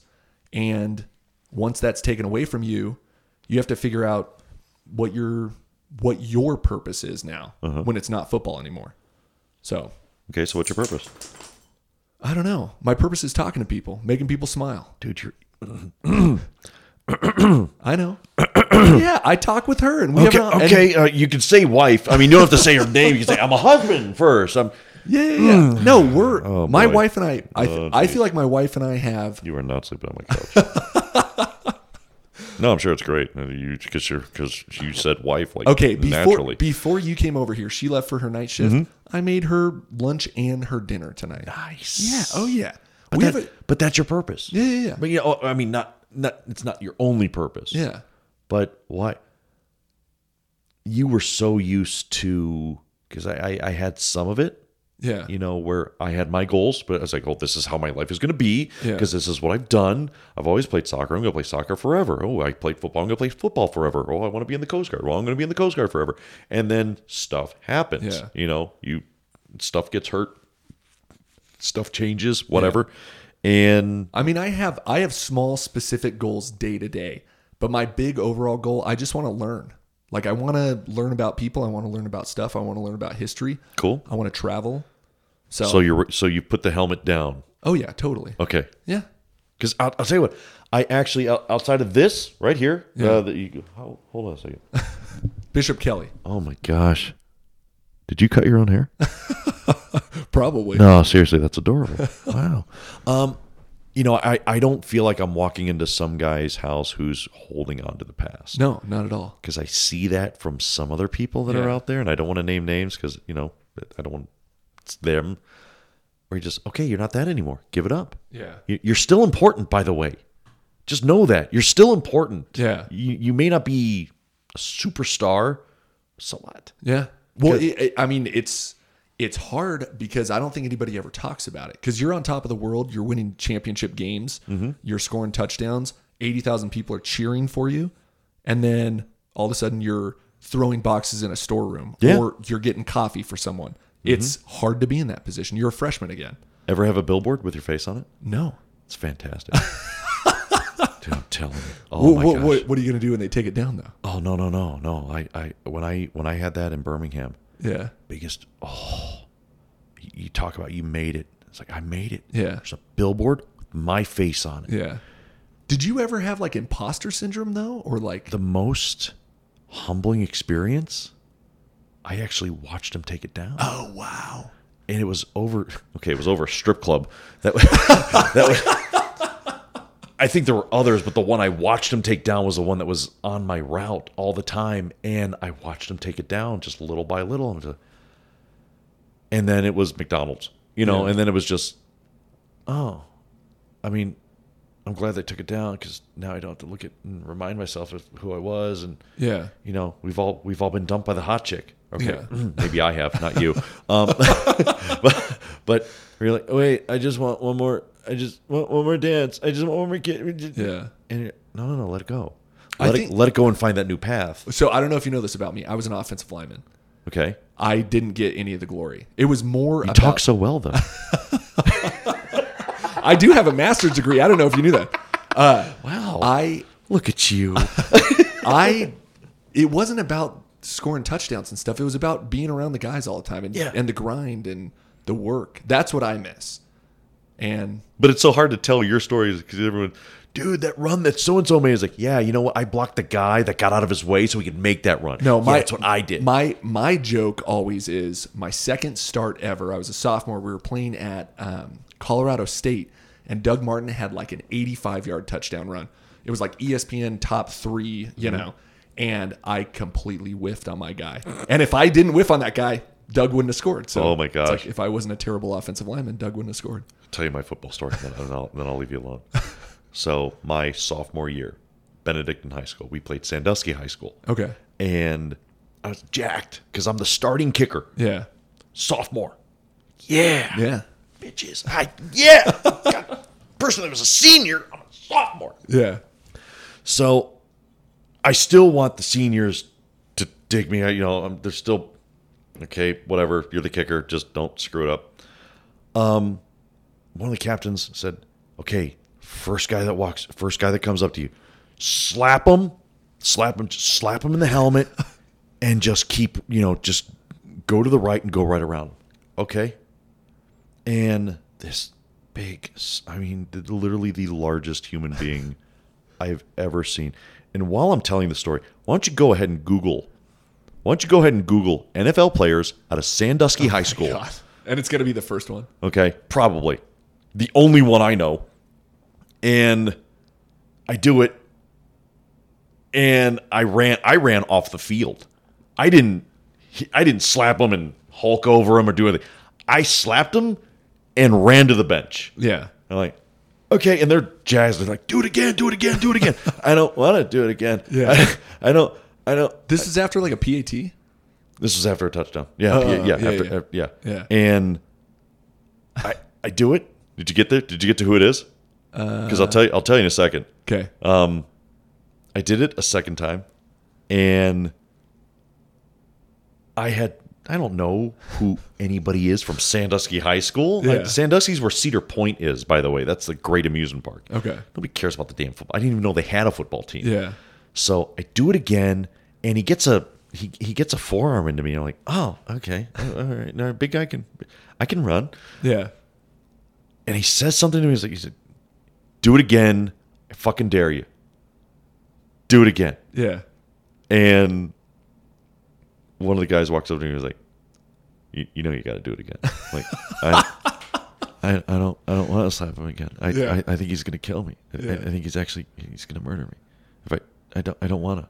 This is the largest human being I've ever seen, been on a field face to face ever. Yeah. okay, we're gonna score. We're gonna score right now. Don't score. Can we just kneel the entire game? This first quarter. We just go ahead. Do it again. I slap him again, and he just comes right after me. Yeah. And he just shoves me down. I thought he was going to just land on top of me, but I didn't know who I was doing this with. Yeah.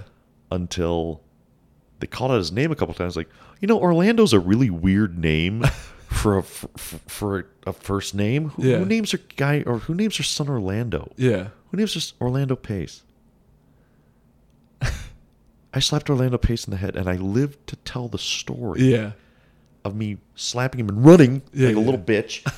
Because that's what kickers do. Go slap that guy. Now run. Yeah. That's it. Yeah. Because, by the way, if the kick returner's getting back to us, you're already fucked. Yeah. I'm sorry. You just are. Yeah. Yeah. But that's awesome. No, it wasn't. I was just frightened. So you played soccer? You played football? Well, kicked, yeah. Did you attempt to play in college? Or? I did. Yeah. I did attempt. And I would have liked to have done it, but it just wasn't in the cards. Yeah. By then I had already, plan number one was to be in the Coast Guard. Yeah. Okay. That was plan number one. Go to the Coast Guard Academy, just go through all that, and then find out that, okay, well, you had a back injury. Yeah, I know. Yeah. Well, you didn't tell us about it. Yeah, I did. It's in the medical record with the. Okay, well, you're not going to go here anymore. You're going to go to Ohio University. And then you play club soccer, and then you get to, screw around with the football team here and there. And then you wind up, okay, what am I going to do? Yeah. Okay, you can get accepted into the program or something else. By then, it was kind of partying a little bit because I was bummed because I wasn't in the Coast Guard because I had a hard time letting that go. Yeah, yeah. And life isn't going the way I wanted to. My mom was a nurse, so medical terminology I grew up with. So I'm acing tests drunk. Yeah. And I'm not even I can't oversell it. Yeah. There are people who are actually studying, and I'm showing up with vodka on my breath. Yeah. Just no multiple choice. You're filling stuff in, and then you're just, all right, done. Yeah. Dad brought me back home. He's like, all right, if you're going to get drunk, you can get drunk here. And then I just ran away and joined the radio. And Dad was fine with it. He's like, all right, don't screw up. Mom lost her mind. What do you mean? You were going to be a physical therapist? Yeah, but now I'm going to be in radio. Yeah. Which is, now I understand what parents go through when their kid tells them, I'm going to be on Broadway. And they're like, oh, shit. Yeah. But I think one of the things, and one of the entitlements that I have, and I think was something that my parents did, was if I was interested in something, they worked their ass off to figure out a lot of it for themselves. Yeah. And then, okay, encourage them. You know, whatever. I want to be an astronaut. Okay, well, hey, you want to go to space camp? So I've been to space camp. Yeah. I watched the Hubble launch. Yeah. I've watched the space shuttle launch. Yeah. And now, Dad also told me how much they got in debt for that and how much, they went broke for doing that. But that was also shit they did for themselves, too. Mom wanted to go to Lourdes to see Our Lady of Lourdes, and they did that stuff. Yeah. So that's just how I grew up, with just that empowerment, and they each had their own back. So I would say to anybody, it's like, dude, what do you want to do? Why do you want to do it? Okay, go. Just have fun with it. Yeah. Somebody told me once, guy I used to produce, his name was Brian Fowler, and one of the best guys in the world. He said, just do it as good as you can. And if you're good at it, the money will follow. Yeah. If you're having fun, then you're fulfilled. If you're having fun and you get paid well, great. Yeah. Don't worry about the fame. That's who cares about that. Yeah. So it was really cool. And I can't remember who told me this when I was getting into radio or doing radio, that where do you want to be? Because when you first get into radio, people want to be syndicated. They want to be the next whatever. They want to be Casey Kasem or Stern or whatever. Yeah. And like, you're a doctor. What's the difference between a doctor in Boise, Idaho, and a doctor in New York? Yeah. What's the difference? Yeah. And you hear some of these guys, and you've probably seen it on, Sunday, and wait a second. Wait, I'm not in the NFL, but that dumbass is? Hold on. Yeah. Hold on. Whatever. It's who you know. Whatever. I can't wait to do whatever tomorrow. Yeah. So that's it. Yeah. And I hear some guys on there like, wait a second. I know I'm not great, but better than whatever. Yeah. Whatever. You just let it go. Yeah.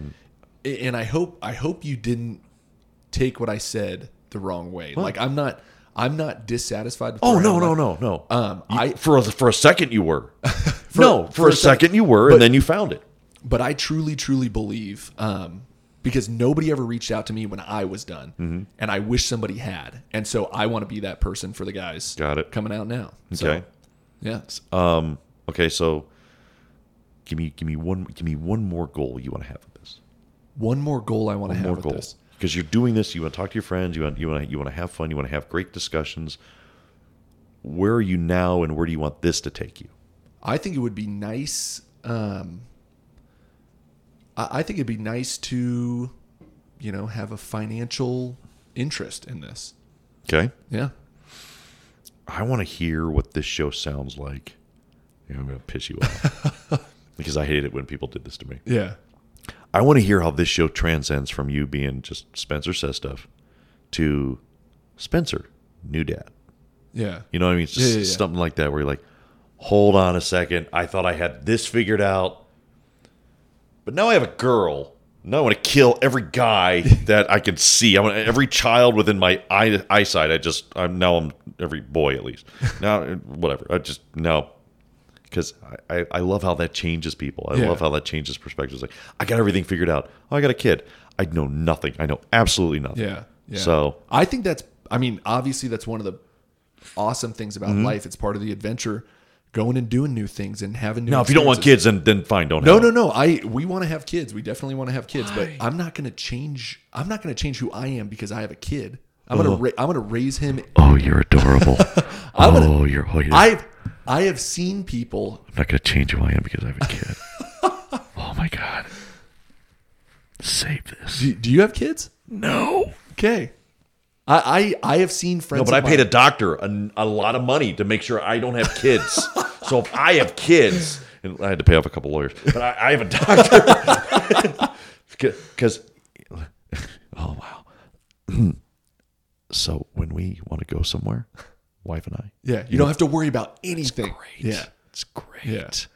I know what I'm ordering, and I know what she's ordering, and it's fantastic. And I've seen friends of mine change who they are because they have kids, and then I've seen friends of mine bring a child into their lives, and that's what I want to do with my life. Yeah. Okay. Yeah. But I think it'll change you too. Yeah. Because you've got it figured out. No, I don't. Until I do not have it figured out. I'm a student of life. I want to learn something every day. I don't like that the dog has just been every time you speak, the dog gets excited. When I speak, the dog goes to sleep. Until you screamed like Pete Cavalier. Well, yeah, and then the dog got excited and thought I was Pete for a second. Well, I had to let her in because she was whining at the door. Aww. Well, dude, thanks for having me on, man. Yeah. So what I've been doing, I don't know. Have you listened to an episode yet? I have not. Okay. So I should. I've been giving people the last word on the podcast. So. This exercise? What's your word? It can be just be nice to people. Oh, screw that. Be nice to who gives a shit.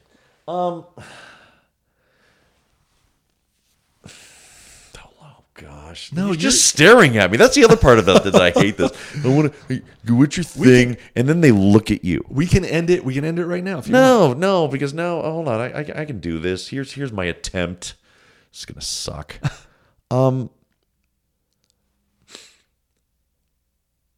Don't be afraid to fail.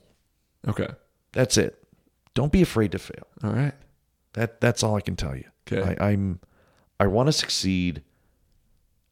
But the only thing I'm afraid of is not knowing why. Yeah. If I can tell right now 99.9% of why I didn't succeed in everything else I've tried. Yeah. Now I might be off in a couple things, but because I don't know everything. I know it sounds like I do. But I hope to bring something from it. Because I'll go and I'll listen to after I'm done here, I'm going to go tear myself apart. Just go back and listen to my show today and go, oh, what the hell was I thinking? Yeah. Why did I do this? Wow, I got to stop saying, wow, okay. Oh, I was rude to that person. I should have cut that person off. Why did that person even make air? So, and I'll make those notes and then it's off to Mars. Yeah. It's okay, let it go. Yeah. Try thankfully she goes to bed at 10, so I get to do all this after she goes to sleep. Yeah. But yeah, don't be afraid to fail. And I think a lot of people are afraid to fail. And what you should be afraid of is not knowing why. Yeah. So, because those victories are great. Yeah. You don't expect it, but you try for it. That's your goal. Yeah. Yeah, when you walk into that with that amount of fearlessness, like, hey, I'm going to do this, and either it's going to be great or it's going to suck. Yeah. But whatever, I'm going to do it. Yeah. You know, I'm going to go out there, and I'm going to ask the chick to dance with me. Yeah. And either she's going to say no, or she's going to slap me, or she's going to kick me in the groin, or she says yes. Yeah. Great. Yeah. Done. Yeah. I'm going to ask for a raise. Yeah. And either I'm going to be told no, or I'm going to be told why, or I'm going to be told yes. What's the worst that could happen? Right. Yep. Yep. I've gotten into a lot of great arguments, and my fallback has always been, I just asked why. I just asked a question. Yeah. That's all why did you? I was curious. That's why people ask questions. That's why I just wanted to know why. Yeah. So yeah. Yeah. That's it. That's the best I got. Awesome. That sucked. It was not. It Awful. did not suck. Do not be afraid to fail. The dog is actually sleeping. That's how bad it was. Do not be afraid to fail. Nate Shelman, thank you for being on the show. No problem, man.